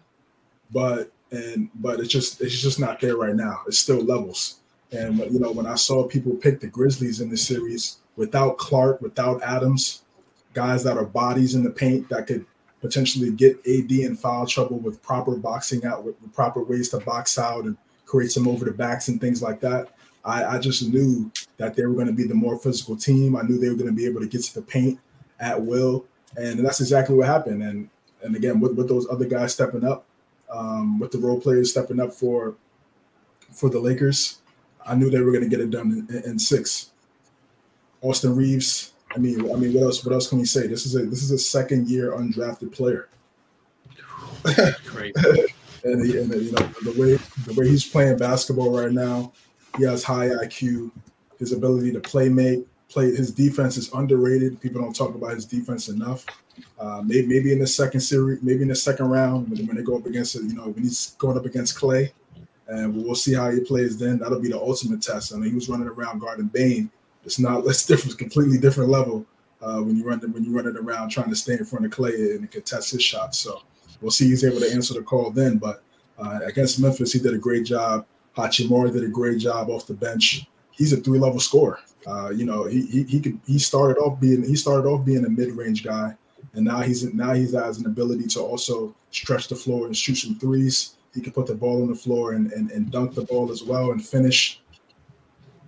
It was perfect moves for the Lakers to save their season. I got to give Rob Pelinka a lot of credit for the acquisitions that he made, man. And for the Grizzlies standpoint, I've said this so many times on the show. I said this on the space. They need a small forward. That's what they need. They're just like I said with Sacramento. I think Sacramento is still more. There's still more questions because Keegan Murray's a rookie. So I'm not going to say, he's never going to be that because he's still so young. But for Memphis, they need that like badly. Dylan Brooks, the unrestricted free agent, I wouldn't bring him back because he can't space the floor, and his defense is okay. It's not as great as other people thought it out to be. And then also with the extra stuff and with him, it's cool to talk trash, but you're not at least face the music when you lose, and that's the thing. And I think that's where he lost a lot of respect from people, because it's one thing to call somebody old and say this and that and talk trash, but when you lose, you don't want to speak to the media. He got fined $25,000 by the league for not doing that. It's just weird. That's just a weird person. That's just not somebody I would want on my team, truthfully. And I don't know. It's a tough offseason for him, man. He did a lot of talking and didn't play well. And he could have put himself in a position to make a lot of money. I don't know what a contract looks like for Dylan Brooks now after this series. So I don't know many contracts in China. I don't know. I think they need to move on from him and actually find a small forward for this team. I think if they could get that small forward, that wing player that in his jaw, Bane, fill in the blank, Jarrett Jackson Jr. and Steven Adams. That's a good team. And then because they're already going this way, right? Just on based on what we've seen over the last couple of years. So it's just when you go here and you kind of hit a plateau, you just think you got to look at your roster and say, okay, what are we missing? And I think that's what they're missing, man. And I think once they get that, I think they could be true threats in the Western Conference. Who was it that got traded from the Suns this year to the Bridges? Do you think the Nets make any kind of movement and just go ahead and blow it up, or do you think? No, they're gonna build around him. They're gonna build around him and Cameron Johnson and Claxton. They're another team that just a couple more pieces away. I think a point guard, and we'll see what that other guy what he does. But Nick, I don't think you talked too much on the game. Well, yeah, I started with you, didn't I? But I want to ask you guys this: Grizzlies were hurt, correct? Like they were down. Didn't have Clark. Didn't have Steven Adams. And they took the Lakers in Game 6. Like, part of me wants to say, man, what if the Lakers make it to the finals and they win it? Like, this would be labeled as LeBron's greatest comeback of a team, even though they made trades and all this stuff. Like, this would be a great story for the Lakers. But I think we might need to back it up a little bit, hit the brakes here as far as the way a lot of fans are at least acting like, hey, this team has a chance. And I'm not calling you out on that, CJ, because I know you're calling them. We definitely have a chance. Right. I will say this, though.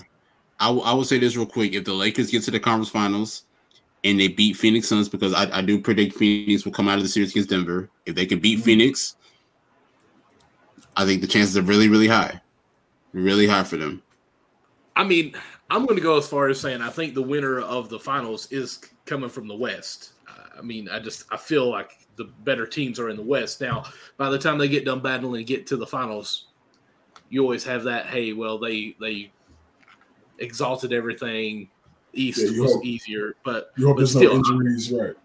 Right. I'm not wanting to get too much in that to make, I guess, excuses for teams or anything. But my thing is, the Lakers played great, yes, but they did take 6 games to close out against the Grizzlies, who was shorthanded. They're still a good team, though. They're still good. They were the second seed. They were the second seed full strength. Right. We got to remember that. Like, they were the second seed, but all they had was Ja. Let's be honest. Bane is good, but Bane didn't show up very much. Brooks talked his mouth and he was done. In the games that they won, he had his best game. He was great. Right. Yeah. So I guess what I'm asking, like, should we be a little more conservative about this Lakers team? Like, yeah, they had great numbers. They did well. They played. You see what Michael tried to do? Well, I'm asking. I'm trying to look at all odds or all corners here and just kind of see, like, when they go up against Golden State, who went 7 games against the Kings, like, do we expect the Lakers to close out this this series in 5? Or are we thinking the Warriors in game 6, 7? I'm just asking. I'm not saying. Like, I think it's a 7-game series. At least 6. You know, we can see what happens, but I say 6. I see that going 7. Conservative, no. You got LeBron James, Anthony Davis on the same team. Absolutely not. Expectations are going to be Western Conference Finals at least. Honestly, finals if healthy. And this is what I'm saying. Like, with both of those guys healthy, that's the only thing I could see. I'm injured. Okay, cool. Obviously, that plays a different factor. Right. But when you rank the players, and this is what I always do. You guys will be laughing at me. We know. When you rank the players, you're already game 6. If he plays like that every game, like it's. I mean, that's what I'm saying. It's a top. If he plays like how he's supposed to play, is the top 5 player in the NBA. But LeBron, to me, still a top 5 player in the NBA. I don't care how old he is. Yeah, he didn't shoot great. In this series. Time, yeah, okay. He's still top. I mean, he's top 5 player in the postseason. I mean, it's only. I'm trolling. Curry, Bron. What we talking about today? Is NBA or all time? I mean, right now, I was throwing that all time. In the postseason right now, it's only I'd say Curry, Bron.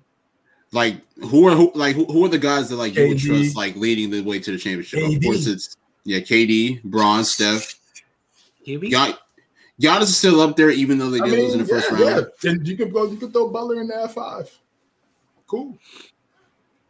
I mean, you can't sleep on Tatum and Brown, and I mean, Tatum's up there. Tatum's definitely up there. So I might put Tatum over Butler for right now, at least, just because he did get to the finals. Jimmy got to the finals too. I mean, that's true. That is true. Dang.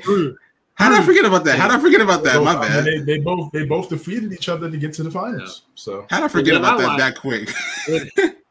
Is that no one mentioned Embiid or anything with Philly? Like, nobody has hope in them. Are we surprised? I mean, I don't trust James Harden in the playoffs. They're about to get smacked by Boston. Let's just be real. They're about to get smacked. Right? Yes. Well, I mean, we're here anyway, since we're kind of talking about that. Let's just go ahead and switch on over there. The Celtics and Sixers preview. I mean, keep going there, Nick. You said they're about to get smacked by the Celtics. Like, how quickly? Because Embiid is not going to play for game 1. We know that now. I'm pretty sure it's 85%. Depending on Embiid's health, if he misses these first 2 games, possibly, I see Boston winning in 5. I see 5 games. Yeah, without it. Well, even if Embiid does come back for like game 3 or so, they might get a win in Philly.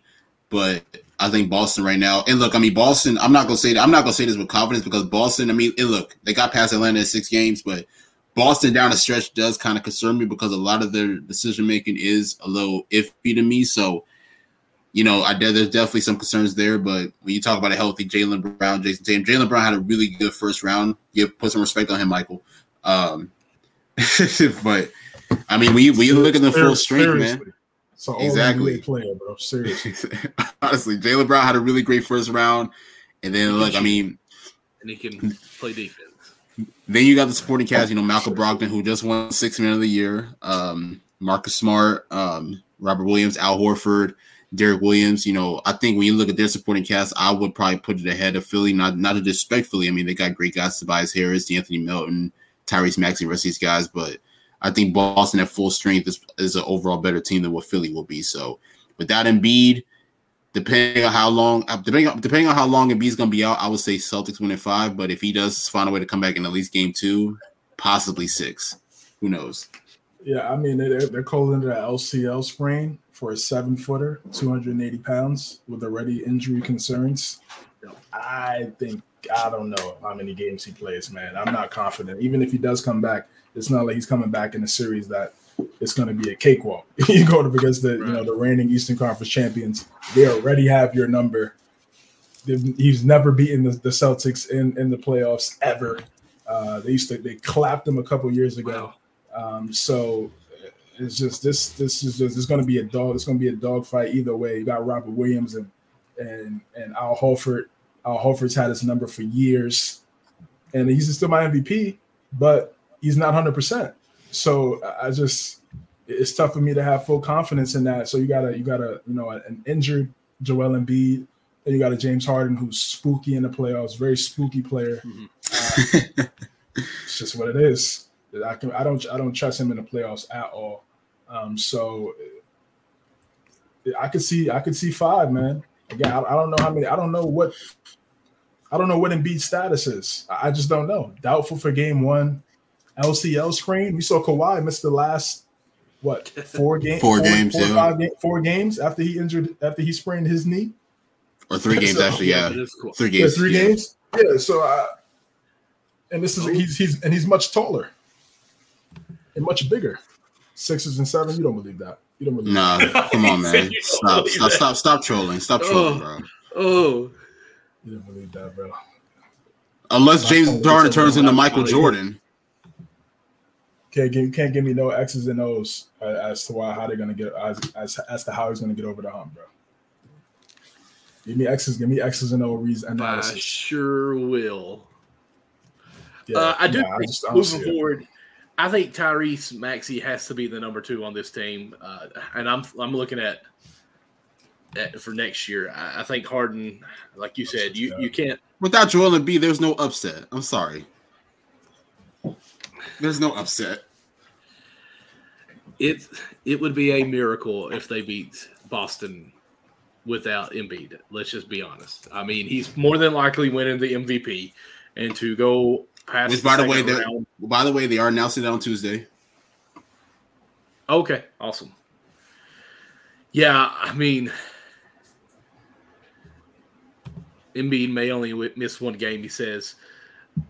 I don't know. Like I said, I don't know how bad. But that's the thing, though. Like even, but that's the thing. Like even if Embiid does come back, like even if Embiid does come back game 2 or 3, like I don't think we're gonna get like a strong Embiid. I don't think we're gonna get like 100% Embiid. LCL sprain might need a brace. I'm out. I'm out on Philly, bro. Sorry, guys. I'm out. No, it's over. It's over. I don't want to get. Well, I mean, I want to glorify both the teams and what they have now and kind of stay like head to head what's going to go on during this series. But like, you can't fall into. I mean, it's so easy just to fall into what everyone says. Like, it's what Philly does. They lose here. Like they make it to the playoffs. They are very relevant all year long, and this is where they exit. Like this is their whole story for the past half decade, basically. Yep, that's 5 years. Yep. So, I mean, this really is what we expect, right? The Celtics can come out and just dominate. I mean, Maxey can guard a little bit. Harden doesn't play defense. Harris had a pretty good series last series. That's Brooklyn, yeah. Let's see how he continues to play. I think he has to be very big. He has to prove right now why you didn't take Jimmy Butler and went with Harris in this series. He'll never be able to prove that. But if they have a chance, I'm saying he's got to. But yeah, I mean, really, the Celtics has been the top tier team all year long and has been so quiet. You know, I don't understand how the Celtics was the number one seed for a long time. They came out of the gates hot, and people were talking about them, but then they kind of just cooled off as far as in the conversation, and it went to the Bucks and Embiid. I feel like so. I think they have a lot. They're quiet to you. I feel more quiet than what they deserve. I mean, this has been one of the better teams, but still, like. I'm about to say because I mean, I always had Boston over Philly, even with I think we had them over them, but I still feel like quietly talking about how good of a chance that they have to win the finals. Like it's always just been the Bucks or bust really on this, and which they busted. But like so now, who's the front runner in the East? Boston easily. Yeah, I mean, I think it was going to be between Boston and Milwaukee. Either way, but I'll be real. Even before the playoffs, I still have Boston. Even with Milwaukee being the 1 seed. Okay, you did. All right. Okay. And then so for the Sixers, you know, say if they get packed up in 5, which it's very possible. Me personally, I don't re-sign James Harden. I'm not giving James Harden $50 million at 34. At 34 years old, I would use that money to, add some more depth. I know he led the league in assists, and his defenders will make those takes to try to save face. But if he doesn't perform in the playoffs again, I'm good. I know Daryl Morey is his guy. I know that's obviously one of the main reasons why he went there. It's because their relationship in Houston. I get it, but where does he go? If I'm the Sixers, I don't really think that I wouldn't really care. He wants to go back to Houston. I'm saying for him. Oh, for him? Yeah. Yeah, I don't see that working either because I don't think the timeline works with Udoka. I think we talked about this. I don't know. I don't think Udoka would want. Udoka wants Twitch's defense, and you're going to bring in a 34-year-old guy that doesn't play defense and just has the ball. He can't play off the ball. Right. He needs the basketball in his hands to make an impact. I don't think that doesn't sound like a good fit to me. I don't know where he goes. They might just have to end up re-signing him just like you kind of like what you're saying, Michael. Like what else? You want him in Miami, Michael? No. You want defense? No. We play defense and we actually want to like work hard. Harden there's fat Harden. Hey, James Harden was probably in the best shape this year than he's ever been in his career. Can he win 2 games before Embiid gets back? Because he didn't do it last year against Miami. Remember they were down 0-2 and B came back, then they tied it up 2-2. But that's the thing though, because a lot of people will say that Harden was dealing with the injury too, so it's like I don't know. Everybody's dealing with injuries. Everyone. This is like the 90-something game in the league.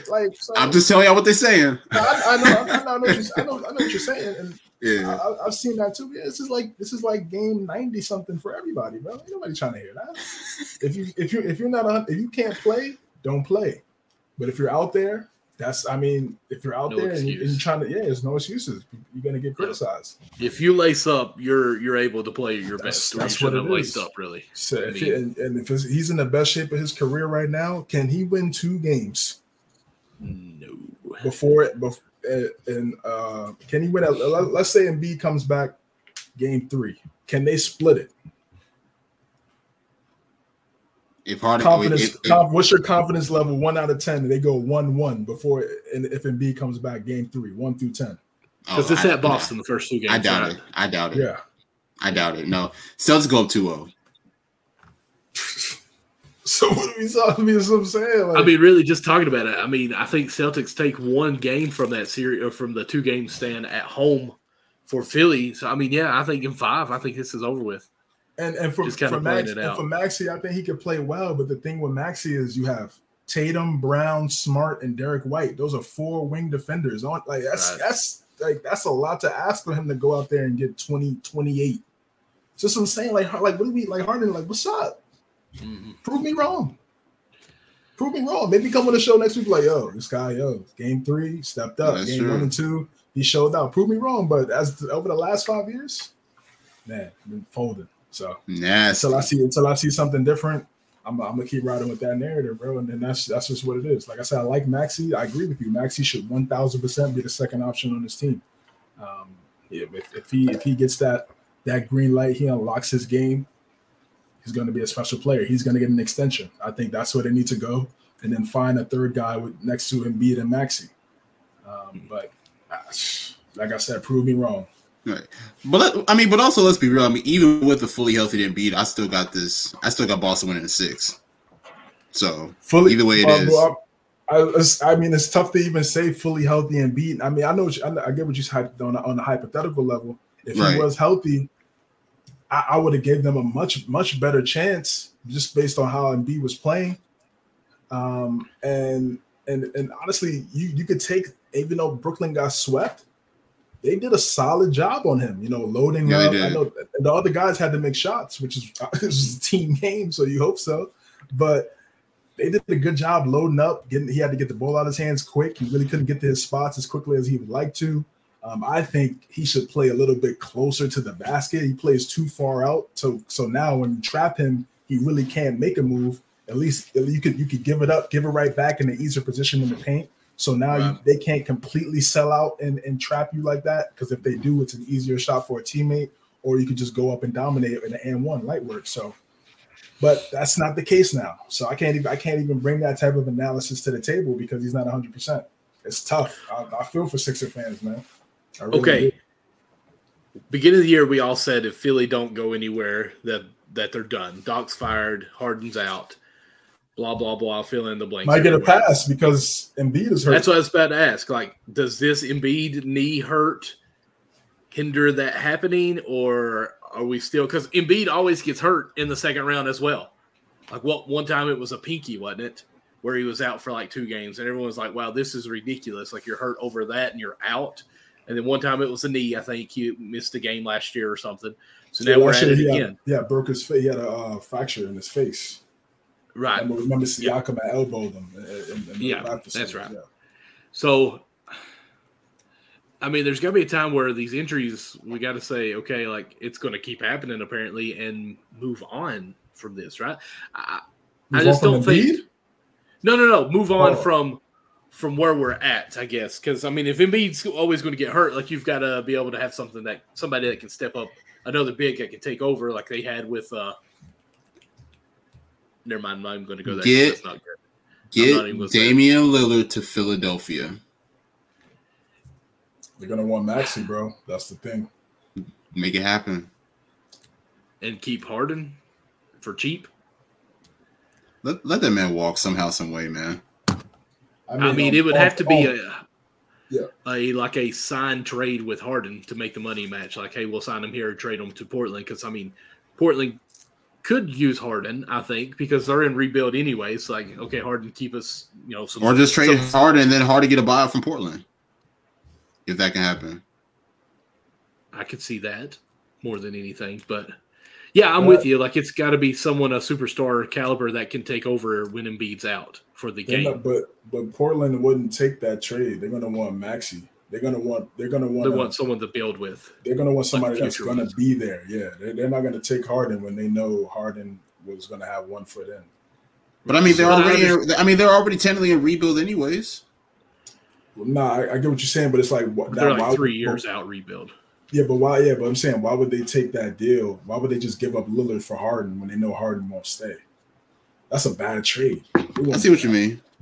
They wouldn't do that. And again, I have my criticism for Trailblazers. Don't get me wrong. They've been the most questionable team in the NBA. But I mean, if you get to me, anyways, they're going to be wanting first-round picks more than anything. And I think if they could get enough first-round picks in the deal with a Harden and then basically buy him out and be out, that might be more tempting. Just, I mean, we're looking probably 4 or 5 first-round picks plus Harden and probably, like you said, Tyrese as well, just to say that's someone that we can use for our future. Harden, we don't even care about you. It's just to make the books work. And now we got our 4 to 5 first-round picks with basically Tyrese. I could see that happening. Well, they gave up 2 first-round picks when they traded Ben. Let's not forget that. So they how many do they don't have them, I guess. Right. So I mean, listen, Daryl Morey. They traded Ben. They gave up 2 first round. Yes, they did. Yeah. Yep. But I mean, this is my thing with Philly though. Because Ben's not even playing. But this is my thing with Philly though, because I mean, we all agree that in this day's NBA, you gotta have 2 All-Stars on your team. So if it don't work with Harden, and look, I love Tyrese Maxey, but he's had a great past few years, but I do question if he's really like the second option for a team that could help you get a championship. I mean, he may be, and we never know. But like as right now, I don't really see it. So it's like, why? You know what I'm saying? Yeah, go ahead. My bad. No, you good. Go ahead. I say I'd rather find out than pay Harden $50 million over 4 years. I get that. To repeat what we're constantly doing. We're already seeing. Exactly. So it's like. So, I mean, at least. And Tyrese, I think he's 2 years into the league? Like this is his second year? Or is this his third? This is year 3. So, I mean, technically he's still growing, you know? I mean, he's probably not even 24 yet. Nope. So, I mean, his ceiling is still not been reached at all. Harden is at his ceiling, and it's kind of falling down. I'm not taking anything from him, but that's just Father Time winning on this here. So, I mean, I would rather go with Tyrese and say, hey, this is what we can still build with, and we're maxed out with Harden, and we're going. But how long can we wait, though? Because, I mean, Embiid's in his prime right now. I agree. I think 2 years tops with this. I think Max is ready to go. In my opinion, I think he's ready to go. I mean, if you say there's only way that we'll find out is with Harden not there. If you put the basketball in his hands and let him be the wing, because that's what you need with a dominant big. We've seen it historically. Magic, Kareem, Shaq, Kobe, Penny, Shaq, Wade, Shaq. You know, this is all we've seen. Boom. You have a wing. You got a wing and a dominant big. So, I'd rather see what you got with Maxey. I think he's ready right now, bro. Based on the games we've seen him play in the regular season and in the playoffs. Yeah, I mean that's Kentucky guard. We're gonna get into another Kentucky guard here soon, but he is like, I think he's gonna be a special player, man. I really do. I agree. I really do.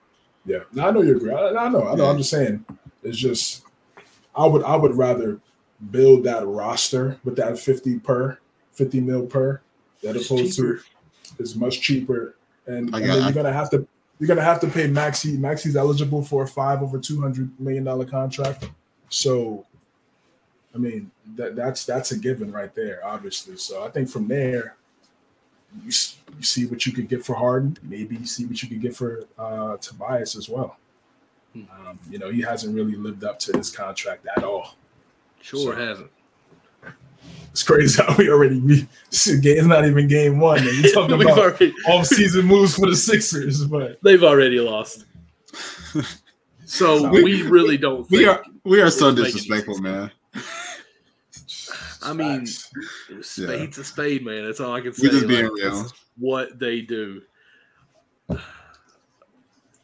It's just what they do. I mean, that's all we can say. So, yeah, I think Celtics are a much better prime team, younger, ready to go, all firing on all cylinders. It's really just going to be, I don't want to say walk in the park. That sounds disrespectful, too. I just feel like they're more poised to move on. Let's just say it that way, I guess. You all agree? Is there anything else to talk about in this series? No, man. They have the Celtics have more experience. They're trying to, win the championship. They tasted it, but they just didn't get there. They were 2 games away from winning the championship. So all those guys are motivated, man. Even though Brogdon wasn't on the team last year, he wants to have, he wants to win the championship too. This is what you play for. Mm-hmm. This is why he was willing to come off the bench. He could have been a starter on 29 other teams. So, for him to be willing to come off the bench and be a 6 man, he wants to sacrifice. He wants to win. Right. I just think the Celtics are on a different level. Yo, best way to put it right there. Something just came up for me, man. Something just came up, and I want to hear y'all's thoughts on this. I think Ime Udoka took the wrong job because Doc Rivers could be out after this year, and that could have been right there for Udoka to take. Coaching Joel Embiid. Yeah, I mean, he could have waited. He should have waited. I agree. I thought he was going to wait a little bit, but Nick Nurse is right there. Wait. Yeah, that's true. That is true. So that could be a nice fit. Yeah, I thought Udoka was just going to wait, like probably till after the finals the season. Yeah, but I think I like the Udoka move because it's kind of like a college situation where the coach has a lot of control. That's true. And he didn't make the best decisions when he didn't even have all the control in Boston and messed that up. So. And we still don't know what happened. Like it just went so hush. This is crazy. So I mean, how much control is good, we'll find out. But based on what we saw his first year as a head coach, you would obviously hope from an X's and O's standpoint. From X's and O's. X's and O's. Said X's and Ho's for a second. I was like, whoa, nah. What? This is for this podcast for the kids, man. Yes, sir. Keeping it PG right here. But yeah, so we'll see what's up with Udoka. But I think, listen, if they do get rid of Doc, I can see Nick Nurse in there. And also, I want to see some fresh blood, bro. I'm tired of seeing the same recyclable same coaches over and over again, man. Let's see some new guys. I'm so glad not seeing any Van Gundy's making any coaching. Yeah. God, it seemed like every other year one was hired somewhere. Shoot, Jeff hasn't had a coaching job in like 20 years. Probably since the Rockets? The Rockets, yeah. 2007. Yeah. But yes, I do apologize. I'm looking at our topics over here, our banners, and I didn't realize I skipped one when you said the Kentucky player. I was like, hold up, what's coming up next? But let's go ahead and backtrack a little bit on our list here. Let's go ahead and transition over to game 1 of the Nuggets and the Suns. And Nick, how'd you feel this game went out? Because I'll give you props here. In our spaces when we were talking about this on Twitter, Nick actually said he thought the Nuggets would win game 1 and then the Suns will pull off 3 games in a row here. So you called game 1 for sure.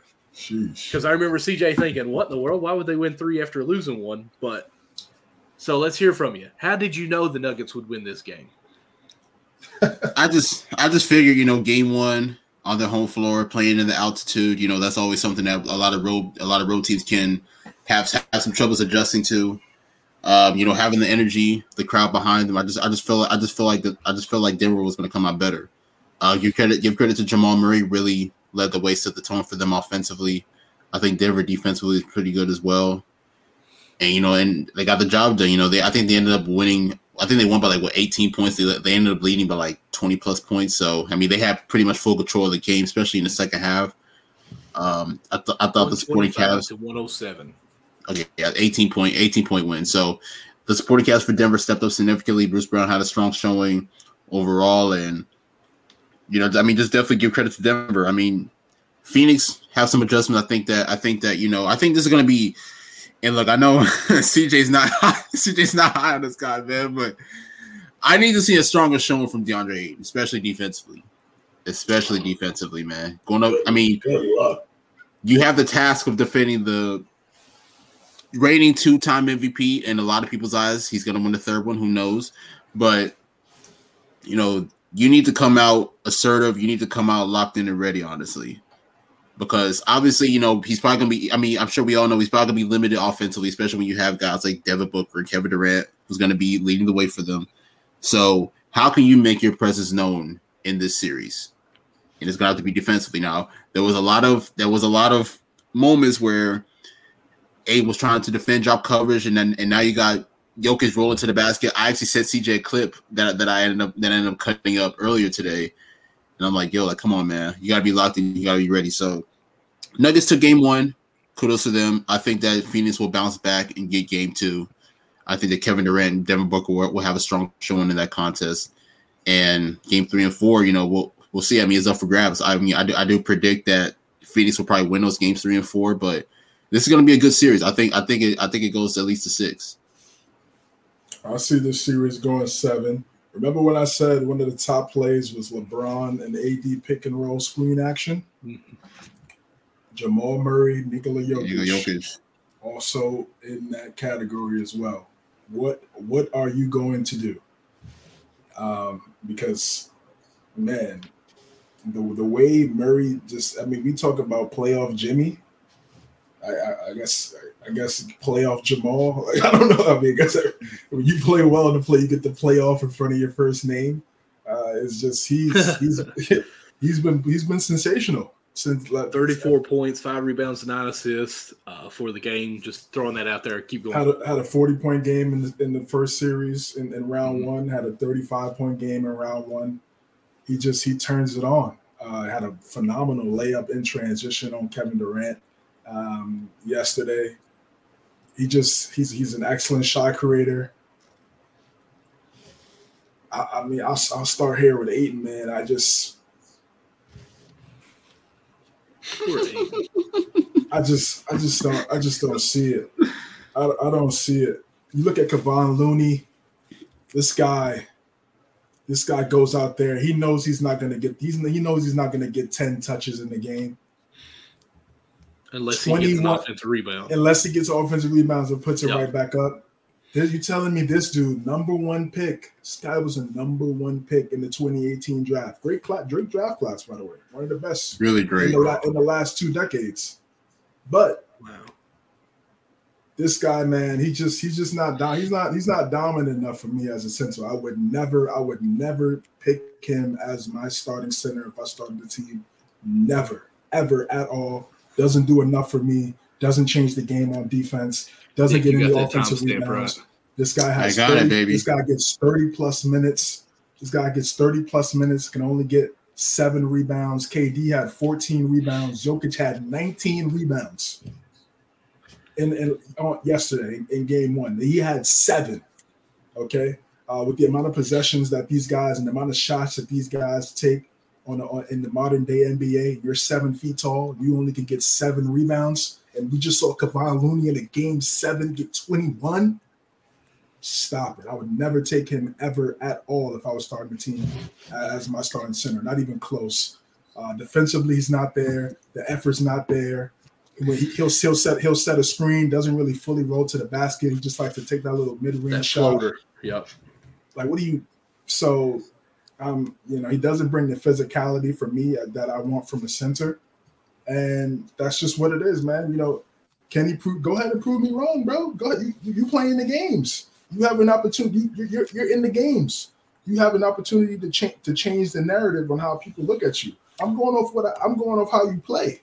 So until that changes, I'm gonna keep that narrative going, man. So he's in that spooky playoff player list for me, bro. He's right there up there with some of these other guys. And if he's not able to make Jokic work defensively, Jokic is gonna have a field day. He's gonna have a field day on this guy. It's gonna get him in foul trouble. Then Biyombo comes out there. That's food for Jokic.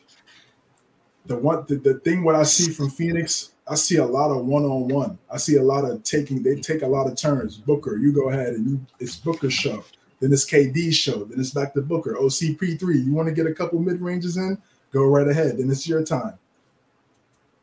Is that how sustainable is that? And this goes right back to what you were talking about when you asked the question about is Monty Williams a top tier head coach? I don't think so. I don't think so. Top tier 2, sure. 64 wins last year. They had a great season. Went to the finals. Of course, top second tier, but top 1, absolutely not. They need to. I think he needs to expand his rotation a little bit more. Terrence Ross could score 10 points in a game at least. Why is he not even seeing the court? TJ Warren could score. Why is he not seeing the court? I'm not asking for these guys to get 25 minutes. But you got Shamet out there. Why can't Terrence Ross and TJ Warren see a couple minutes? Why do we have to wait until they play in Phoenix for them to get some minutes? Terrence Ross hasn't got any minutes at all. Why would you pick him up if you're not going to play him? That's weird to me. So I think they're really playing like seven guys, 8 guys. It's Biyombo and Shamet from what I've seen. All the guys that come off the bench and make an impact. So Craig got 24 minutes, I think, but still. Craig's a starter. Yeah, he's a starter. So he didn't start this game, did he? Or he didn't. I think he did. I thought he started, but either way, he's not a great floor spacer either. So he's gonna have to step up. I just think the depth for Denver it could play a factor, man. Could really play a factor. Jamal Murray, Jokic. Michael Porter Jr. played well. Aaron Gordon had a really good game. KCP made some big shots. We know Bruce Brown was just a teammate of Kevin Durant last year, so he knows a couple of his tendencies. And he was stripping KD. We know KD likes to do that little swing crossover and then rise up. He was stripping him and taking the ball away from him during that time. I think KD had 7 turnovers in this game. Listen. This kid this could get bad. I don't like the taking turns. I'm not a fan of that. I'm really not. They can play within the offense. I like to see some KD book screen action. Why can't we see that? Well, I want to ask you that because I was going to talk about that. Who do you want setting the pick? Truthfully, it doesn't matter, right? Because that's where Kevin Durant. I want Book and KD set the screen. You know teams in there. All they do is switch anyway. Nobody fights over the screen. So either one of those guys are going to get a mismatch. Right. That should be. I'm not saying do the play every possession, but at least when like last 6-7 minutes in the fourth quarter, let's get a mismatch. And then if they double, make the right read. But man, it's just there needs to be a little bit more ball movement with the Phoenix Suns and Chris Paul. This is a new role for him. He's never been a spot up ever. Mm-hmm. Ever. So for him, and I think another thing is these guys really didn't play a lot of games together. They only played KD. Remember, KD missed a lot of time when he got hurt. Like 8 games, 9 games together, I think. Something small like that. Yeah, exactly. Something, like less than 20 games for sure. Let's just say that. Yeah. Definitely less than 20 games with this course. So Denver, they've been rocking for even with Murray out. Though some of those other guys had to step up and fill in certain roles, so they know how to switch, turn the switch on and off depending on the situation. That's like a blessing in disguise a little bit when you miss one of your top guys and some of those role players step up, even though they didn't win those series, but they still have confidence. So, man, I think it's. Go ahead. I'm sorry. I thought you was done. No, I'm just right. I think it could be a back and forth series. It could be because the Nuggets, they do have their deficiencies as well. Mm-hmm. They're not a great rim protecting team, but if you have Ayton who doesn't want to be dominant in the paint, it's like it doesn't even matter. It doesn't matter. I'm just just serious. If he's not going to dominate in the paint and try to get Jokic in foul trouble, it doesn't even matter if Jokic is not a great rim protector or not, because he's not even using that to his advantage. So. And you think Phoenix would know that, though? Yeah, but it's about executing, and he's not executing, bro. Like, how you only get 7? Like, how you only get 7 rebounds, bro, in 30 minutes? You're 7 feet tall. Wow, like, how does that happen? We just see this man get 21, like 3 times in a series. I mean, looking at the stats over the whole, like both team stats, I guess, it's almost like Phoenix needs to go back to the basics. They gave up 16 offensive rebounds to their only 8. So, I mean, there's one, hey, man up, box out. All 5 has to box out. And 14 rebounds. And let's be real. I mean, Phoenix technically has 2 7-footers out there on the court because KD's 7 foot. KD's 7'1". Yeah. The 3-point, I'm sorry, not that. So your turnovers, 16 turnovers. That's mid-trouble, 16. Like, to me, 12 and under is comfortable. 12 is a little risky, but 16 is a lot for a team like this who have 3 great ball handlers. Chris Paul is elite. Kevin Durant's elite. Booker's elite when it comes to ball protection on this. So 16 turnovers. Kevin Durant had 7. Like, get back to the basics on what you're doing on this. And then I'm just trying to think. You've got Joker who can't really move feet very well as far as running. I mean, I'm not trying to say mean on that, but as far as lateral guarding people, Ayton doesn't want to go to the hole as far as setting the pick. He wants to settle for that jump shot.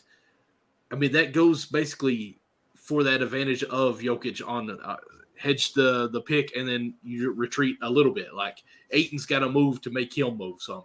But I'm fine with just washing out Ayton, not even worrying about this. I'm thinking whoever has the ball, no matter what, guards need to be setting this pick, because if Booker comes with the ball and Kevin Durant gets a pick, I mean, 7'1", we already talked about that. Nick said it. I mean, that should be a mismatch there. Jokic out of the, or not Jokic, but get Jokic out of the way by Ayton being at the mid somewhere. I don't know, free throw above, weak side, something. That way he's not there to help anyways. If KD has the ball, I'd like to see Chris Paul and Booker both setting him a pick, because if they switch, which is what they do, that you got a guard on them. And Kevin Durant, 7 foot, with the many tricks that he has in his bags against a small guard, he should be able to hezzy one time and just go ahead and drive one way, put the back to him, put him on the post basically, and just eat down there. So I would like to see basically, I'm going to say this, get ready, a LeBron James offense style where he's got the guard setting him a pick to get that small switch and bully ball Kevin Durant right here.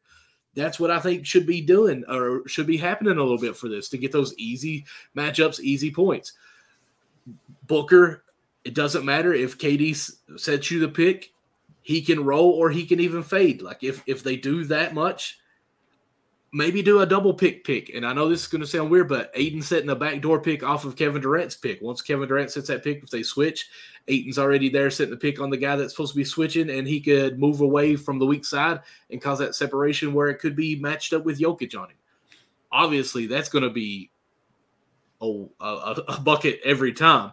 But I don't know. I feel kind of like what you said, CJ. I even seen people on Twitter saying that the pick and roll was not hardly ran at all for the Suns. And hopefully we'll see how good of a coach Monty is, because I do respect him. And it might be more of as a person of who he is, what he stands for, is more of his character and everything too, that I value him a lot. But this game too, we'll have to see how well of X's and O and making changes that he can do in this second game here, because even Aaron Gordon, I mean, let's be honest. I like Aaron Gordon, but I don't think on any kind of switches that he can keep up with Booker or keep up with KD. I think he can try and be physical, but I think both of them should eat pretty well against them. I mean, he's been a pretty good defender since he's been with the Nuggets. Obviously, right, but still, nobody could guard. No one could contain and hold down Booker and Durant. I mean, especially KD. KD's too efficient. But you know what they can do? Make them play defense. Score. Yeah, they can make them play defense. They can make KD and Booker play defense, and that's exactly what Aaron Gordon did. KD was sagging off him, and he was knocking down his shots. That was bad. Because let's be real. I mean, Kevin Durant is a much better defender than what he showed in Game 1. Mm-hmm. He had some good moments. First half, he had 3 blocks. So I was like, oh, okay, he's active. That's what I like to see. But he was sagging off Gordon. And again, percentages. I mean, yeah, he's not a great floor spacer. So, you are going to play off him. But he's at home. We know role players usually play better at home, and they knock down their shots. So, I mean, they have some things they need to tighten up in Game 2 tomorrow. No question. Michael Porter Jr. to me and will forever be the X factor for this team, because he's 6'10", and he's a 3-level scorer. So I did not realize this. Denver shot 101 shots. That's a lot of shots. Phoenix only had 84 shots. They shot 51%, but they had too many turnovers. Like Denver had 14 steals. Turnovers leads to easy baskets. Yeah. Plus the putbacks, 16 offensive rebounds. I mean, that's obviously getting you a lot more shots. And that's Jokic. That's Jokic in there, getting them little tip-ins all the time. That's what he does. He'll get the tip-in. Did you see the play where Ayton watched the 3 tip-ins? Oh, my goodness. Please tell me y'all seen that. Of course I saw it. I saw it, yeah. That's what I'm saying. That's exactly missed it. But that's the thing about Phoenix is that there's got to be somebody who sets the tone on defense. There's got to be somebody needs to smack Ayton in the face and say, "Hey, you need to be a man." And that's just it. You would think Chris Paul did that, especially with Chris Paul's history of getting into it with Blake Griffin and James Harden and a lot of these guys. Just got to figure it out, bro. I mean, these guys are at the top of the league. You know what I mean? They're playing in the NBA. It's just, when is it? You don't want to look. You don't want to look back. Facts in the A. You don't want to look back when you're 30, 35, 36, and you're like, whoa. That's not. I'm just saying. As in basketball terms, as you get older, and the team may not look the same, or you may not be on the same team. And you're like, man, when I was 24, 25, I was on the same team with KD and Book, and I didn't do everything I needed to do. And I was late, and I wasn't. You know what I'm saying? That's the thing for me, and that's how I look at it. I mean, I know these guys. I'm not saying he's not a hard worker or anything like that. You know, he put himself in this predicament to get to the A, but when you talk about the playoffs, everything is looked at, everything is scrutinized. So people are looking at you. There's a bigger spotlight on you now in this team now than it was 2 years ago when they went to the finals because you have Kevin Durant. Mm. So you got fans that never even cared about the Suns watching you now. Because you brought in one of the greatest players to ever play. So it's just like, so when you see that clip that you just talked about, that's not a good look. And these guys are on their phones all the time. That's not a good look. Change the narrative. That's the beauty of the game, is you have an ability to change the narrative. That's why we salute guys like Curry and LeBron. Whatever people used to say or whatever criticisms they had, they changed the narrative based on how they played when it was time. Look at Curry. Oh, 3-3. They're on the road. This is not a good road team. What does he do? 50 burger. You know what I mean? Like that's what you do. Always pulls out the hat. Yeah, man. Speaking of the Warriors and LeBron, what do we think about this series? Like, what a monumental matchup in round 2. LeBron and Curry again. Nick, it's your team now that they won. You know, after Game 6 it wasn't your team. How do you think this is going to pan out this series? Are you going to be with them through 6 games, or are you going to bail on them again? I'm always with them, baby. Always with them. Okay. I'm always with them, man. I originally thought that this was going to go 6, but I think it goes 7. I think both of these teams are very well coached. I think both of these teams, have really great supporting cast. Well, Warriors somewhat a little iffy, but they don't have Otto Porter Jr., man. Yeah. But no, I mean, I'll be real, man. I mean, this is. I hope you have this jersey. I don't have this jersey, man. Unfortunately, not. But man, I mean, what more can you expect? LeBron against Stephen Curry for like the 5th time. 4 straight finals appearances. Now, 5 years later, we're getting it again. This time in the Western Conference matchup. So, there's a little bit of animosity there. I'm sure LeBron's going to be definitely motivated. Considering his history against Golden State. So, I expect this to be a really great back and forth series. I think Golden State gets game 1. I think they set the tone on their home floor, and I wouldn't be surprised if Lakers turn it around and get game 2. Honestly, but it really does come down to the supporting cast for me, though, because I mean, like I said before, the Lakers, they have a really great supporting cast. We saw what D'Angelo Russell did in that game 6. We saw how guys like Austin Reeves and Rui Hachimura began the series. Austin Reeves had that really great 4th quarter in game 1, so it may come down to those type of guys. So for Golden State, we're going to need another monster rebounding performance from Looney. We're going to need Jordan Poole to step up to the table. If Kuminga can get in, and give us some good minutes, that'll be great. So it really always, I mean, of course, the stars are going to do what they do, you know what I'm saying? But it's really going to come down to who are the other guys and who can really contribute at a high level. So it's going to go in 7. I'm going to go Golden State in 7, I guess. I got to rock with the team. But, I expect this to be a really great back and forth series, man. I'll be real, man. There's been a lot of great matchups in these playoffs so far. First round and now moving forward. It's been great. What was that? What was it? Somebody was scratching on a record there for a second. Oh, that's my bad. I was scratching some off my laptop. That was probably me. My bad. Oh, golly, man. This laptop is so sensitive, man. You hear everything. Jane. Well, I mean, we're kind of doing a live podcast where we're talking like we're supposed to hear what you're saying, man. I mean, like, but dang, I can't believe this microphone's picking me up while I rub around on it. Like, that's crazy. I didn't know it could hear every little thing. Like, it's crazy. I got the Lakers in 7. Couple takes. 2 words: Anthony Davis, and he has to be dominant. He has to be dominant in the paint in the series. Has to get Draymond in foul trouble. That changes the whole game. Boxing out. making it tough on Looney. Looney's not going to be able to do the things he did against Sabonis. This is not Domantas Sabonis, man. It's a different level of player in the front court. Some of the things that I see from the Lakers is they have lulls where they play too much isolation ball, and they go through possessions where they're not scoring. Mm-hmm. Not against this team. Not against, especially in transition, the way they move, the way Curry could, the way we thought transition layups were the easy play. For that guy, transition threes are the transition layups for the Golden State Warriors. So this is going to be a chess match. Obviously, Steve Kerr's a better coach than Darvin Ham just because of an experience level and on all factors. He's played in everything, coached everything, coached LeBron multiple years in the finals. So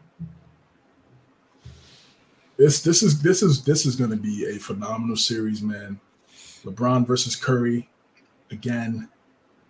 But I think LeBron turns it up another level in this round, more so than what he did in last series. And they don't have an answer for LeBron. And obviously no one has the answer for Curry on the Lakers. But they've played some great defense during this since February, since the trade deadline. Their defense has been great. Mm-hmm. I think it's going to come down to the role players as well. Rui, AR is going to have to make Clay work on defense. D'Lo is going to have to make former Warrior. Is going to have to make Curry work on defense. The Vando versus Draymond matchup is interesting. It really is, because they're not great floor spacers, but they both do the little things that are very impactful, which is why they're in the starting lineup. So that matchup is something that I'm watching as well. And this is going to be, I think this is going to be back and forth when you have two of the top 10 players of all time in one series. That's exactly how it should be. So I'm going with the Lakers in 7 because I mean, again, they have the better duo. And it's not going to be easy, but I think the lack of rim protection, even though Kevon Looney's played phenomenal against the Kings, but he's not a great shot blocker. Mm-hmm. So if the Lakers are able to get to the paint and at will, with cutting, with moving the ball, I think they're going to get it done. But this is a phenomenal series, man, and I really hoped we would have saw this in the Western Conference Finals. So one legend is getting knocked out. So we're going to see which one it is. And for me, I think LeBron and AD, I think they get it done, man. I just think AD is just special with his ability to change the game on both ends. But he's going to also have to bring it offensively too and get a couple, 25, 28-point games. He's going to have to have a 40-point game in one of these games in this series. And I expect LeBron to step up as well. I'm not thinking about what year it is. He's out there. He's still doing reverse double clutch dunks in transition. So he needs to bring it too. So I got the Lakers in 7. Right. I also wanted to bring up real quick, because CJ, you talked about the Jared Vanderbilt matchup against Draymond on defense. I'm actually kind of interested because what we saw in that Memphis series, especially, at least a good amount of in the first quarter and so forth, we saw Darvin Ham have Vandal guarding Ja, which is the number one option offensively. So I wonder if he's going to try to do that same thing, possibly at some stretches of the game against Steph in a way. Absolutely. With Vando's, his length, his versatility, he's gonna have to be smart. He can't get in foul trouble. Even though Dennis Schroeder is a solid defender too, but they're gonna have to. Vando is gonna be key, bro. He's gonna be key, and you got to have elite conditioning going up against this team. And another thing is dominating the third quarter. You look at Game 7 tonight. You look at historically for the Golden State Warriors, what have they been able to do? They've been able to dominate that third quarter, man. So they look like a completely different team in the second half. So will they be able to weather the storm? I think even though the Lakers, their roster and their core guys, they don't have as much experience, even coaching from a head coaching standpoint. They don't have as much experience, but with LeBron being a player coach and him bringing all his experience and everything he's been through, going up against his team so many times, he knows what they're going to do. Steve Kerr, and they most likely they know what they're going to do. But even though it's a little different now because we've seen LeBron play off the ball more so than what we've seen ever. Mm-hmm. So that's a different element to this Lakers offense. I feel like it's not being talked about enough, and that could play a factor. What D'Lo, what AR, what Hachimura, this is going to be an excellent series, man. And wow, I just hope everyone stays healthy, so we don't have to use the injury narrative, and we get to see who really gets it done. I truly think whoever wins this series will win the West.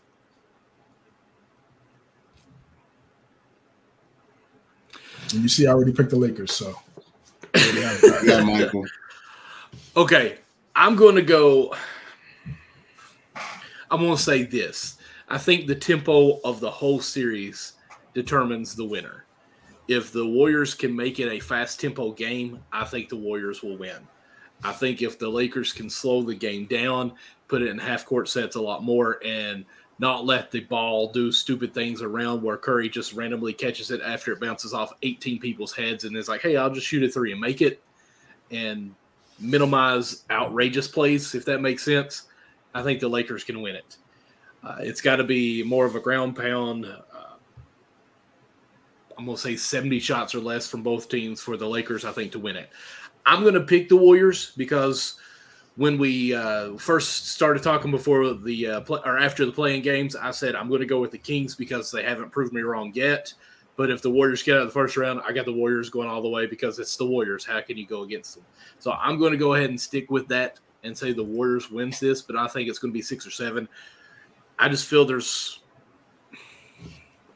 I just feel like there's more of a top 5 than top 5 of the Lakers. I mean, I'm banking a little on Wiggins actually playing better than what he played last series because I think Wiggins is a big X factor for this, what he's going to bring on defense and his scoring ability as well. I feel like Wiggins can take it at next level. He's been hurt. He's just now back. I still think he's a bit rusted, and I'm counting on him playing better. So that's where I'm going with the Warriors on that. There's a little motivation. Be some motivation for D'Lo too. I mean, he got traded for Wiggins. That's true. A few years ago, so there might be some internal motivation. The way the Warriors play defense, I'd like to see some more shots in the mid range. We saw against Toronto. We saw Kawhi, do that a lot in that mid range in the finals. Mm-hmm. Reeves, D'Lo, Hachimura all excel in the mid range. Mm-hmm. So this is going to be a beautiful chess match, bro. And again, you have to play drop coverage. That big can't step up, especially if AD setting the screen. So that mid range is going to be open all day. And I agree with you. The Lakers, if the Lakers can make it a half court game, they have a shot. They stay in front of guys, but you have to be alert. You have to be disciplined. You can't foul jump shooters because you can't get guys like Curry and Clay on the line for 4-point plays. We saw Clay get a 4-point play. We saw Curry get a 4-point play in this Game 7 against Sacramento this afternoon. So this is and for the Warriors, same thing. They got to be disciplined. I mean, you can't let LeBron get in transition. If you touch him, it doesn't matter. He's too strong. He's still going to be able to finish. Same thing for AD. This is a phenomenal series. I can't wait till the ball goes in the air, man. Dubs. It's tough to say on this one. Like, this is going to be a great series. That's for sure. Steve Kerr is 19-0 against the Western Conference. Yeah, I think that changes. After the series. As calmly. Yeah, I think that changes. All right, boys. We are at 2 hours, 19 minutes, just now passed by. We covered all the games that happened, all the games that are coming up. Y'all got anything else y'all want to talk about, or are we calling it a wrap right here? Man. I mean, we broke every team down. Yeah.